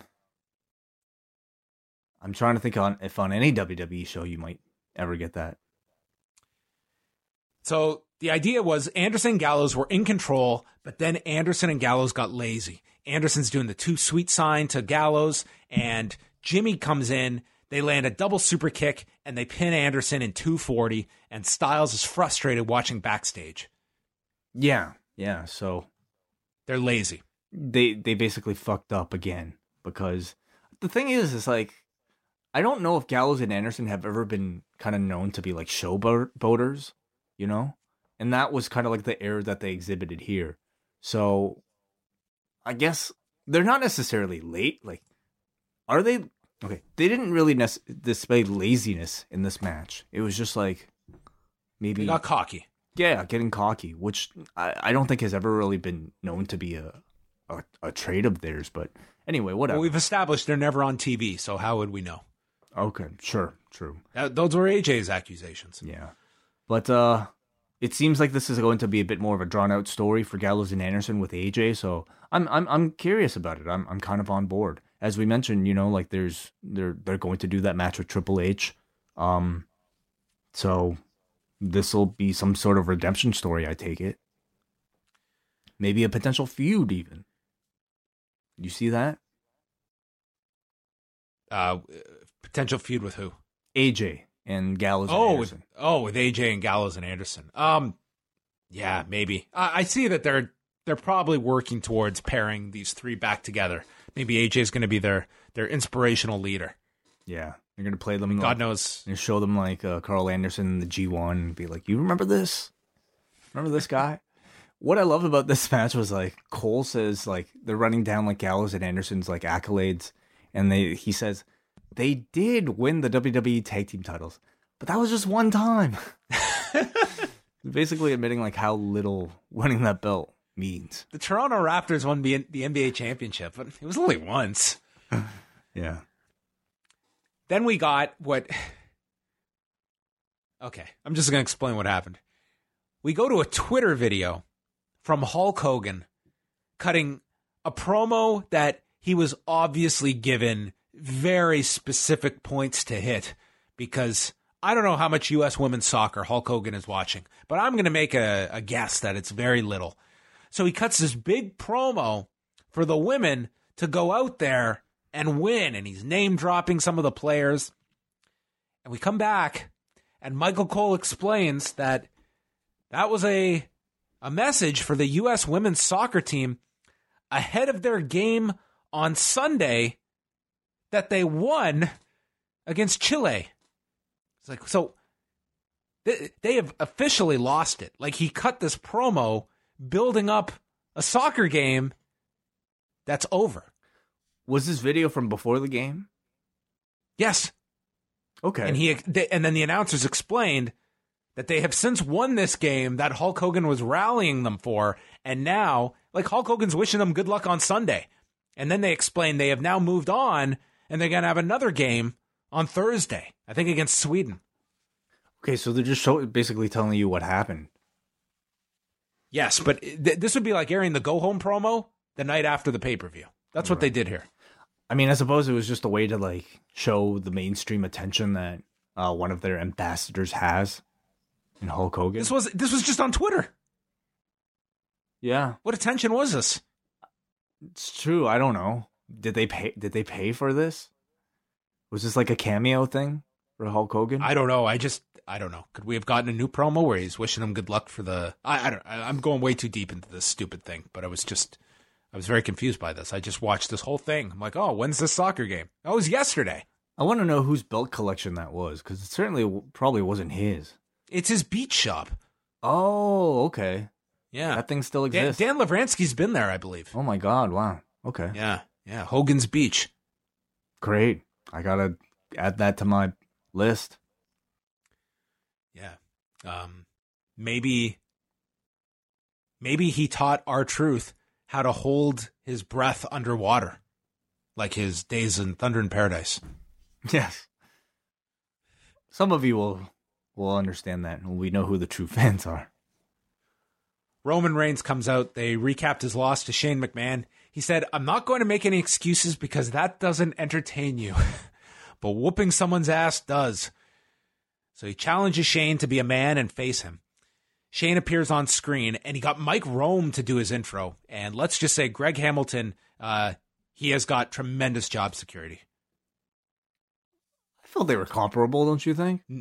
Mike Rome, he couldn't get through the finish line. It's a little rough ending. He said that Roman Reigns couldn't stand the heat in Saudi Arabia against Mr. Fahrenheit, Shane McMahon. I thought that was a funny line, Mr. Fahrenheit. Yeah, like Freddie. He turns down Roman's challenge and says you should be concerned with Drew McIntyre. And then we turned it over to Drew and his very angry promos. He is going to hurt him on Sunday. I am going to physically assault you. Physically. Oh, yeah. Rather than mentally? I'm going to psychologically assault you. Spiritually? I'm going to make you question everything. Yeah. I'm going to put a curse on you. He's going to physically assault him until it becomes uncomfortable. Not that that kind of assault? physical assault that you can just easily brush off. Then relaxing physical assault. Like a wait massage. for this. There's more. After he physically assaults him uncomfortably, he's then going to physically disfigure him. What are you, man? What are you, an English teacher or something? It's just like, well, the word physically did not need to be in this promo at all. And he's going to physically disfigure him so badly that Roman's going to go home to his family and they're going to scream at their father. I was like, are they physically going to scream? And then, what are we? And then, sorry, this promo is just all over the place. He tells everyone to go watch Roman's upcoming movie because the only movie roles he's going to be up for are roles to play a lifeless body. Dude, this promo was awful. It was so bad. Man, it was the worst promo. I thought the best part, though, that he said was, I'm going to kick your ass. I'm going to take your name. Then I'm going to keep kicking your ass. This was awful. This was just so bad. Oh, listen, I thought the delivery was perfectly fine, but when you spell it out like that word for word, God, it reads terribly. Jesus Christ. Like, Samoa Joe, I feel, is like Dustin Rhodes, that's great and stuff. I give a lot more credit to a Samoa Joe that can make this stuff work. Yeah. This is an example of it not working. Yeah. This physically did not work. Yeah, if Joe had to read this verbatim, I'm not sure if how good it would be. Oh, this was next level. Reigns storms through the back, finds the Revival, kills them, gets into the lounge. It was awesome. It's literally as he walks there's Shane's face plastered on the wall where Graves has said that decal is probably a bad idea. And he just walks right into the room. There they are, puts Drew through a table. Shane runs away into the arena, hops the barricade. Shane leaps onto him, Superman punch, spear, and he tells Shane to tell Drew, I'm going to whoop his ass on Sunday. Physically. Yes. At some point, I think I heard members of the audience chant, take his shoes. Yes. I thought I heard that too, but I thought I was just crazy. No, they wanted Roman to take Shane's Jordans, which I think is like the greatest chant ever. Take his shoes. Those things are expensive. And I don't think it would be the ultimate heel move, so I hope this catches on. That would be the end of the series, really. Like the end of the feud is Roman stealing Shane's Jordans. Dude, they missed out. That should have been the match this Sunday. Stomping grounds. Huh. Winner gets... That's Shane's... our kicking ass and taking names match. Yeah.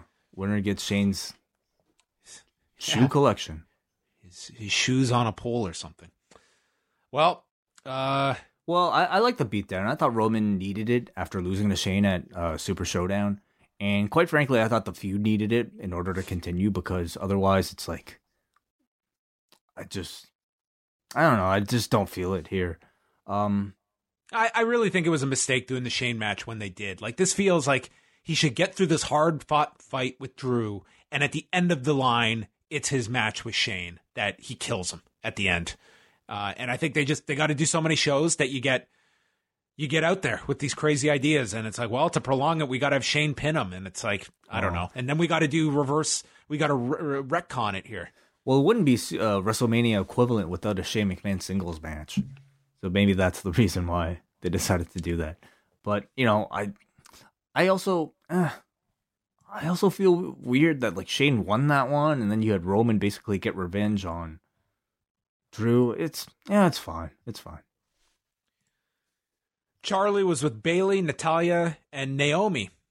And she asks Bayley about the accusations on social media that Bayley refused to take a photo who was wearing a Nikki Cross shirt.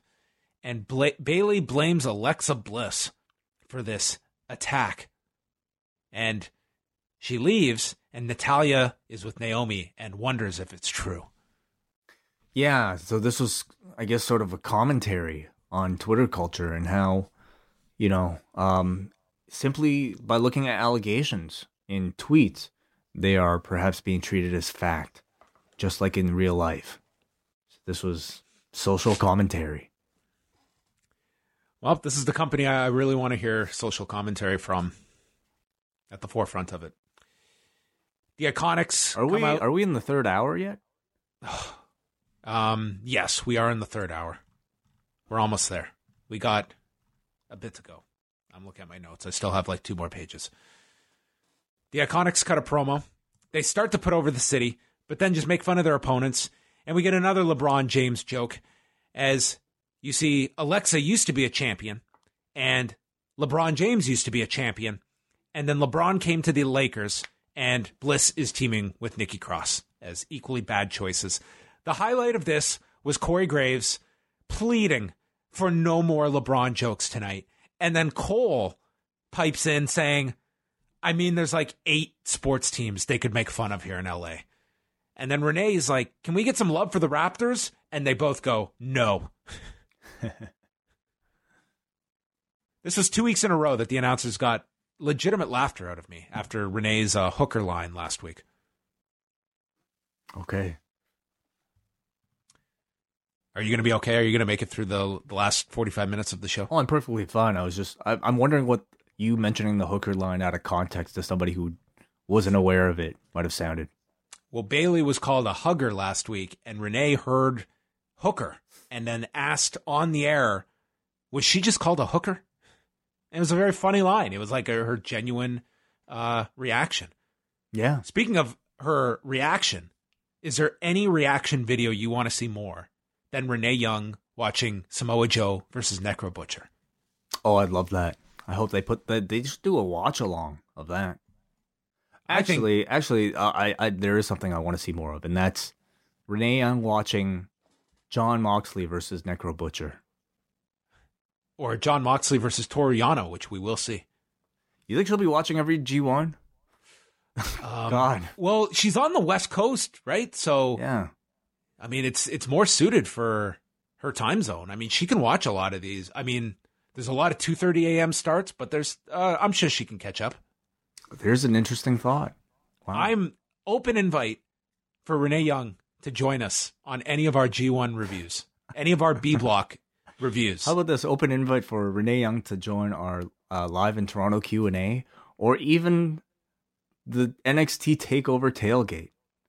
Hey, what is happening the day of our live in Toronto show? SummerSlam. She'll be the in finals town. of the B Block. Wow. Right to It's going to be Moxley's big match with Juice Robinson. Wow. And then she can come join us with her live reaction to the whole. She can give us her whole review of the G1. Sounds perfect. That'd be very exciting. The Iconics versus Alexa Bliss and Nikki Cross. This was not the worst Iconics match I've seen. Yeah. This was like a match that just existed, and that's perfectly fine for the Iconics. So nothing happens in this match. Bliss shoves down Bayley, who is ringside, and then Nikki Cross shoves Billie Kay, and then goes after Peyton Royce in the corner and gets rolled up by Billie Kay at 3:31 as Bayley pulls Bliss down to the floor. Anything to say on this match? I had very little. I actually thought there might have been a chance that the Iconics would have lost this one simply because this was like sort of like the first legitimate tag team they faced defending the belt. But instead, and there's more story with Bliss and Cross. I would have been fine with a title switch here. The Iconics do not need these titles, and you clearly have a longer story mapped out with Bliss and Cross. Yeah. Instead, though, this was just used to further the Bayley, Alexa, Nikki story, and it gives reason for Nikki to hate Bayley as Alexa is manipulating her to do. After the break, Bliss is with Cross, and Bliss apologizes and blames Bayley, and Nikki is convinced that Bayley is not who she claims to be. She now believes Alexa and says that Bayley crushed her dreams, and at Stomping Grounds, I want to be in your corner to watch you stomp Bayley's dreams. What about kicking her ass and taking her name? It hasn't reached that level yet, but one more bad interaction and we could be at name-taking, ass-kicking territory. When you take somebody's name, does that mean you now become that person legally? Yeah, you lose your name. It's like signing with WWE. Gotcha. And you get a new name. So half the talent will have brand new names coming out of Sunday. Yeah, like Dexter Loomis. Tough shit. Deal with it. Yeah. Who took Alexa Bliss? Alexa Bliss and Nikki Cross are something I really enjoy. These two. They're great. It's a pairing. I really like these two. It's a pairing that's really worked, and I'm really happy that Nikki Cross has been able to get airtime and an actual storyline. I think she's been great. Yeah, I think the two of them actually work quite well together. And we'll see what the result is come Sunday. Do you have a prediction? I can see Cross somehow screwing something up. Yeah. I don't want to see them break up instantly. Like, I hope this is something. Make this your SummerSlam match. Get us to SummerSlam. That's my hope. I hope they don't just get, trigger happy and just split them up at the first problem. Like, I think they sorely need some like long-term relationships that then break up so you get the maximum impact. And I think these two could have that. Do you think that it happens for the championship? Well, I mean, it's weird because it's a SmackDown championship. Can that even take place? Like, do you think Bayley loses? You can do anything. You can do anything. There's no restrictions to anything. I think Bayley will retain the title. That's my guess. I think so too. Charlie interviewed Brian and Rowan. He asks why no one has taken this chair away from Seth Rollins yet. He's going to end this rampage. Rollins is not a better wrestler than myself, and he has never beaten me. Hey, we also had the Firefly Funhouse. Oh, that's right. I skipped over that. So the Firefly Funhouse, Bray Wyatt is gardening, and he says that your minds are like gardening. They need water and sunlight to grow, and some minds are full of worms, and people will always lie, such as the earth being round or dinosaurs being extinct. And Bray knows what it's like to be different. That's why he built the Firefly Funhouse. And we get all the puppets appearing one by one, including Vince McMahon, saying, "Join us." And Bray continues saying that people worship what they fear. Fear is power. Follow the leader. And then we get these quick cuts of different clips ending with Bray in the mask with the hammer, and then he disappears at the end. The clips, by the way, were all like different versions of his like Do the Muscle Man dance song. So you had like a rap version that sounded like almost like it was Eminem doing the Muscle Man dance song. You had like a metal version, an R&B version. They all sounded amazing. Like, I want to hear all of these full versions if they're out there. But yeah, it ends with him saying, "Let me in full gear." And this almost felt like a culmination of sorts for these types of videos. Like, like it almost felt like the finale of them. It felt like he was leaving the funhouse at the end. He was like disappearing and going wherever. Yeah. So, I mean, it seems to lead you to believe that you might be getting a debut soon, imminently. If not Sunday, then maybe the week after, but who knows? I've kind of had this feeling before. Like you and I talked about last week, maybe these shouldn't end yet. Like they've been interesting enough to continue. But this one almost felt like a bit of a culmination. Network content and merchandise. You'll make your money off this character. Oh, if they were selling Vince puppets, like Devil Vince puppets, yeah, those things will definitely sell. Just shirts with the Vince puppet on it. I mean, like there's so much you could make money off, I think, with this character right now. It's just slapping on these different characters onto shirts or whatever the hell they come up with. I think people really want to try that rabbit sauce. They would. Seth Rollins, Daniel Bryan. We're at the main event way. Non-title match. Rollins hits a suicide dive onto Bryan, then gets caught by Rowan and takes the claw slam onto the apron for the DQ in 1:13. Bryan hits him with the running knee. The New Day runs down again. There's a Trouble in Paradise delivered to Bryan, and then we get all the run-ins. Owens, Zayn, the Revival, the Usos, the greatest tag team on earth. And the babyfaces clear the ring. There's a dive to the floor, and the announcers state that the match will restart with everyone banned from ringside. So we go to a break, come back, and the match restarts. Man, for a second I thought this was actually going to be like a rough bait and switch. And I'm so sorry, WWE, that I assumed so ill of you, because I know you wouldn't bait and switch, delivering, mentioning something at the beginning of the show and then not delivering at the end. So I apologize. But instead it was just an elaborate way of getting Rowan away from ringside. And that's all it was. That was it. Yep, that was the accomplishment. So they had a real match here. They went 8 minutes of the second match. Some highlights included Bryan isolating the leg and turning it into a German suplex as Rollins went to the floor and took a flying knee off the apron.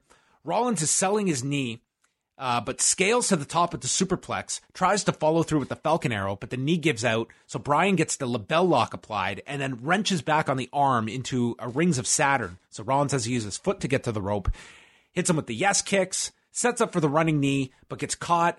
Rollins nails him with a buckle bomb and then knocks his shoulder into the post as he's trying to revive the shoulder. Goes for a frog splash, lands on the knees, the label lock gets reapplied. Rollins moves out of that with a stacked pinfall and then an enziguri stomp, and he pins Bryan in 8 minutes. So he finally beats Daniel Bryan. Yeah, finally, yes. After all, those many years. After, 20 years? All this time, if I had told you, that night that you and I watched that SmackDown together where Bryan announces, I've finally been cleared, and I told you, dude, year and a half, he's going to be the setup guy on a Raw for a pay-per-view headlined by Baron Corbin. You would have been like, get the fuck out of here. No, I certainly wouldn't have expected it. The fact is, though, he is in that position right now. He's the leader of a division that really means nothing. So I didn't really have too much of a problem with this particular loss because it leaves Daniel Bryan in the same position. He's in a position now where he can afford a loss like this, and it doesn't really harm him. And it makes Seth Rollins look really good heading into the pay-per-view.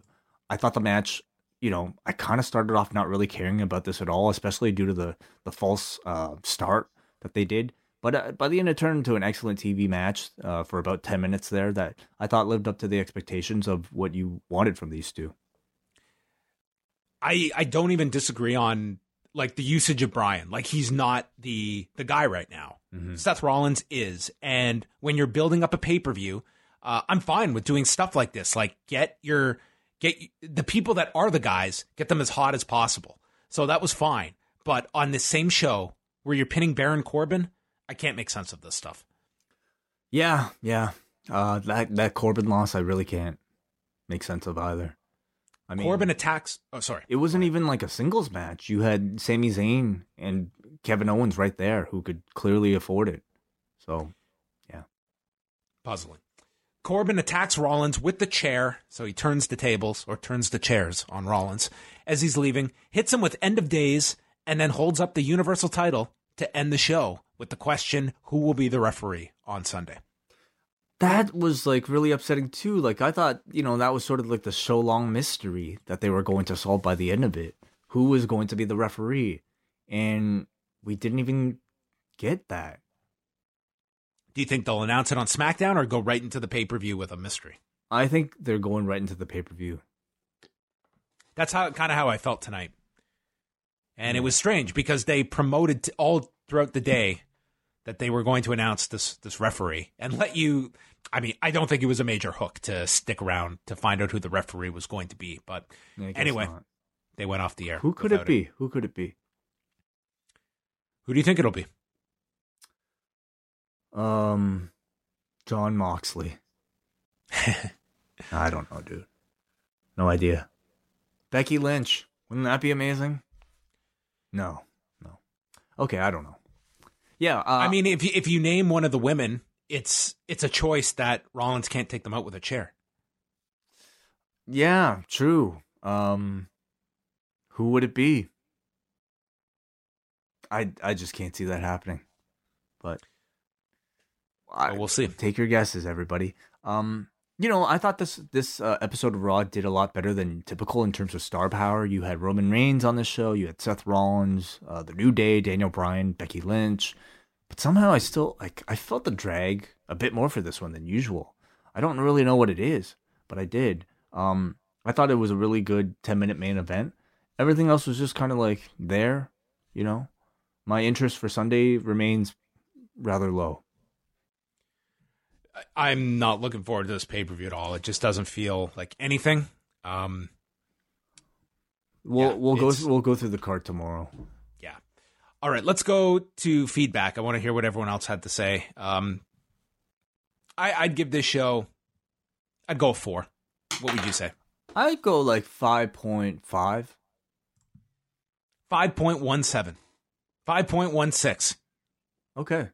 It literally switched as we are reading this. So, all right.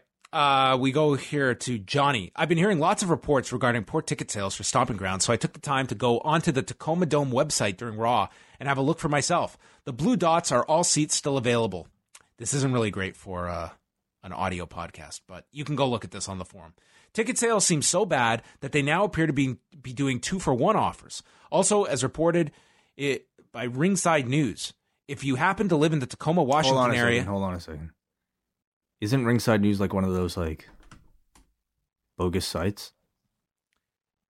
Well, the 2-for-1 offers, I have heard that they had been doing that. I don't know if it lists it here in his actual... Yeah, he's got a screen grab here. There's a 2-for-1 special offer. Okay. Yeah, no, I believe that. I guess I'm just wary. Yeah. If you happen to live in the Tacoma area, okay, so... Well, yeah, it's like there's no secret. Like this is they have not been selling well especially for a WWE pay-per-view. But as he's showing up here, you can sit on the floor for $652. That's a lot. You wouldn't pay $652 for this card on Sunday? No, I don't think so. I don't know if I'd pay $652 for anything, really. Like ticket. I mean. Well, there's a lot of people like you. Yeah. We go to Paul from New Jersey who says, was it just me or did the show feel much better paced than your average episode of Raw? There was no 20-minute opening monologue and the United States contender match was booked very well and I thought the right guy went over in the end. I normally don't care about the title at all, but Joe versus Ricochet sounds promising. Nothing really seemed to drag on the show too badly. Segments jumped from one to the next, which I thought was good. As soon as Corbin revealed EC3 as the new special guest referee, you knew a steel chair was in his future. The weekend at Bernie's spot with the New Day was really funny. I actually like what Seth is doing, and I am the biggest Heath Slater fan, so anytime I get to see him on television is a treat. Nice callback to when he and McIntyre played in the same band. 2 questions. What in the hell was that Hogan pandering to the U.S. women's soccer team all about? Dana Warrior talking about Pride Month and Hogan talking about women's soccer. Sometimes this company is weird. I think we covered that. What was the bigger victory? The Toronto Raptors winning the NBA championship or the Iconics getting a victory on television? The Raptors. Andrew from Cape Breton. I was going to play the fun game of how many wild cards they have. Did you end up counting them, Way? Okay. I think if you simply counted the number of SmackDown talent, not including R-Truth and Carmella, but just like SmackDown talent on the show, I counted about 8. Okay, including basically this is Roman Reigns, all 3 members of the New Day, Kevin Owens, Daniel Bryan, Eric Rowan, and Elias. But I think under their rules, the New Day supposedly aren't members of the wild card. They're only here because Kofi Kingston is champion and he decided to invite his friends. Okay, fine. And I guess Eric Rowan, because he and Bryan are tag teams, or a tag team, that counts as 1. Wait a minute. The Usos had a scheduled match tonight. The Usos are on Raw. Oh, so you meant his friends Big E and Xavier Woods. Yeah. Okay, sorry. I thought you said the Usos. Never mind. Okay. So 4, if you go by their count. Right. So that means... If you completely ignore the fact that the New Day don't count. none of this counts. None of it matters. So you can come up to any conclusion you want. Goes on to say, I think it's just easier to say there's no real brand split anymore. But it's annoying how they're trying to make the stipulation mean something. Then again, they beat their champions into powder, so I guess the wildcard rule is just another example of that. I hate how the commentators make the Firefly Funhouse sound so lame. I'm thinking this week may have been the last week, and next week we should see Bray out in front of the audience. It looked like a great finish to the vignettes. Maybe next week we'll shout at the door for people to come and fight him and sound brooding while doing so. 4 out of 10 show. Oh my, what if those two interacted? I'd love it. That'd be great. We get to AJ from PA who says, tonight's Raw wasn't really bad. It was just there. I noticed some changes tonight, though. Different angles and ways of shooting. That one crowd shot that panned over into the backstage scene was pretty cool. But like most WWE content these days, it just felt so convenient and staged. Nothing feels organic or raw. I'm curious about your thoughts. What is more likely to happen? Kawhi Leonard re-signs with the Raptors, or AEW draws over 1 million viewers on TV before the end of the year? I'm going with the AEW one. I'm going with Kawhi. All right. Jay from Colorado, for the last 2 weeks, I've been watching Raw through highlight clips on Reddit, which are generally posted within minutes, and it's made a huge difference. That, along with your reviews, have made it tolerable. Raw definitely seems to be improving little by little. The highlights, for me, we're seeing Ricochet actually used correctly and some continued build of Bray Wyatt. It appeared Dana Brooke took a bad hit at main event, hoping she's okay, as she's gotten bad break after bad break. She's an underutilized talent. By the way, I found a free app on my TV that has a 24/7 streaming Impact and AAA channel called Pluto, and it's helped fill the void that canceling the network has left. I highly recommend it. Cool. Okay, we got a Brandon. Oh, boy. From where? New Jersey. Oh, that Brandon. My dearest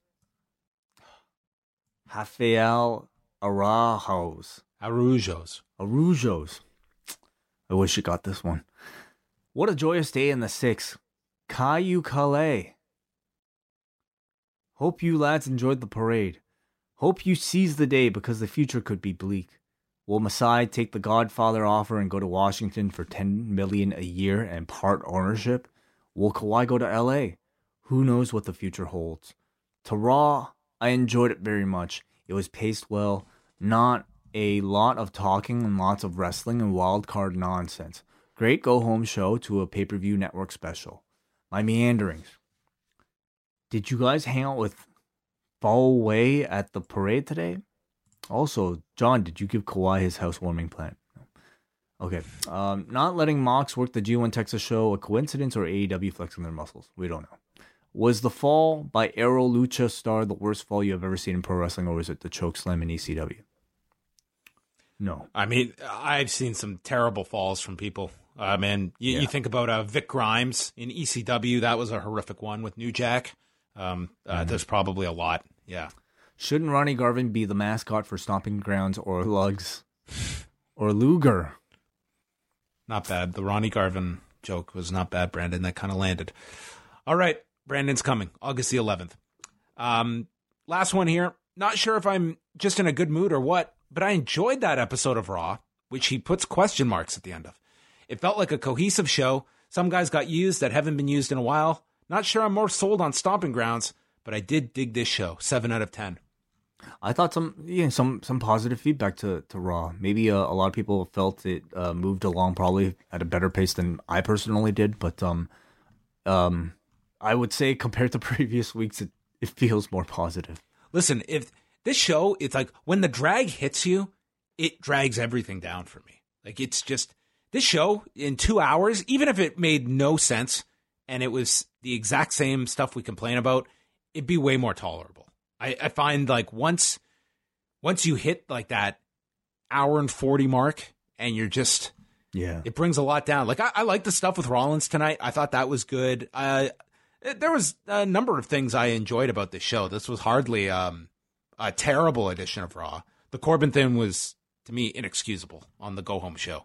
But, I mean, what are we talking about here? So, Stomping Grounds. That's what we'll be talking about all week. The fun game to play is which announcers call it Stomping Grounds and which ones call it Stomping Ground. Oh, that's true. We got both tonight. What is it? It is S. It is plural. Stomping or Stompin? With a G. Oh, okay. Stomping Grounds. That is the correct. People were asking about this U.S. women's soccer thing, and on Stephanie McMahon's Twitter, I'm not shocked that she's watching this soccer game. I'm shocked that she's standing in front of the monitor watching it. You have to see this photo. It's like, it looks so contrived as well. Let me see this. Stephanie McMahon is. It's Twitter? Like, okay, Stephanie, stay still. We're taking your photo. You're enjoying a soccer game. Are you surprised she wasn't standing off to the side? I don't believe she was genuinely watching the soccer game like this.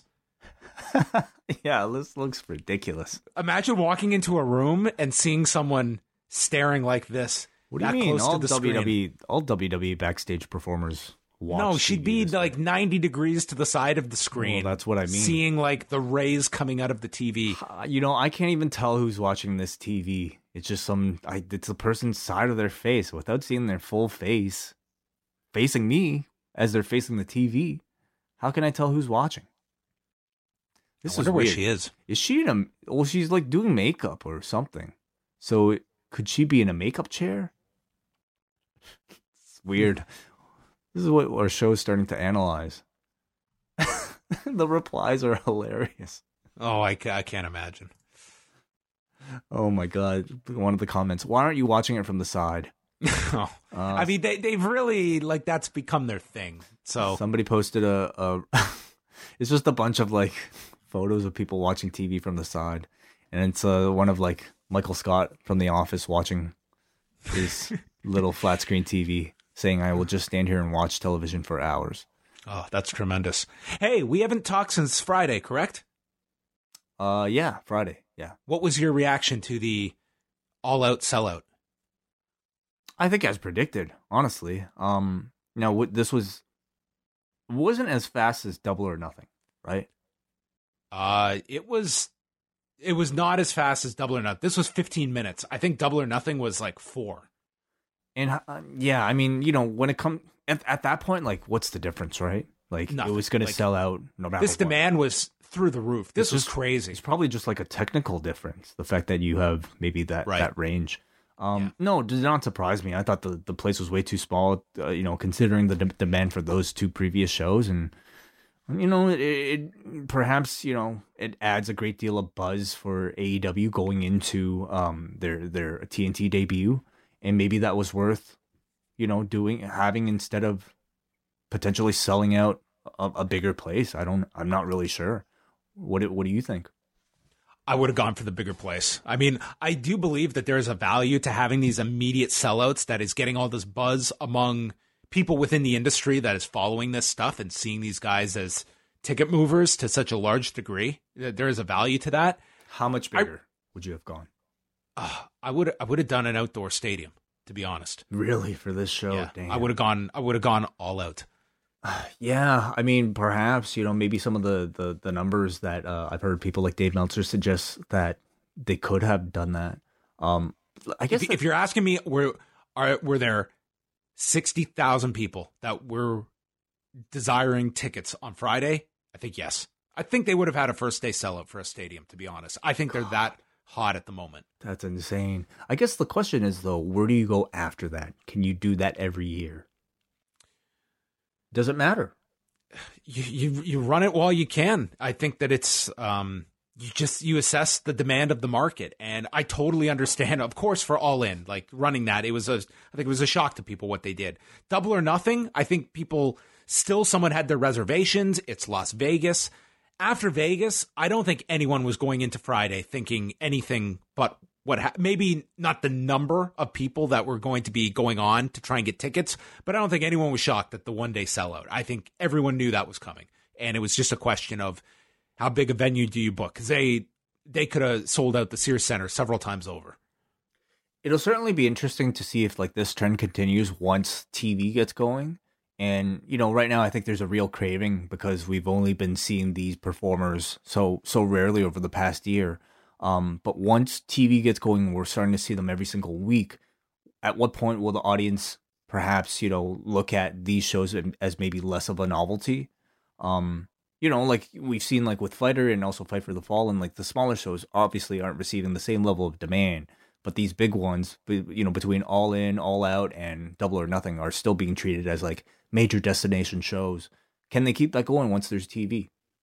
Yeah, I mean, I don't think anyone's going to be expecting weekly sellouts when they're touring for TV. But, I mean, you look at the run that, like, All Japan had, selling out Budokan Hall with, like, the same guys that you had largely on top for a period. Like, you were, elevating guys and moving them. But, I mean, that was an incredible streak that they had. And it's certainly, like, they have just an enormous buzz at the moment. And for these big shows, I think that everyone realizes, like, I also wonder how much Starcast plays into people's decisions to travel to these shows, that it's more than just a wrestling show. It's a weekend of all these events and people plan a weekend around it.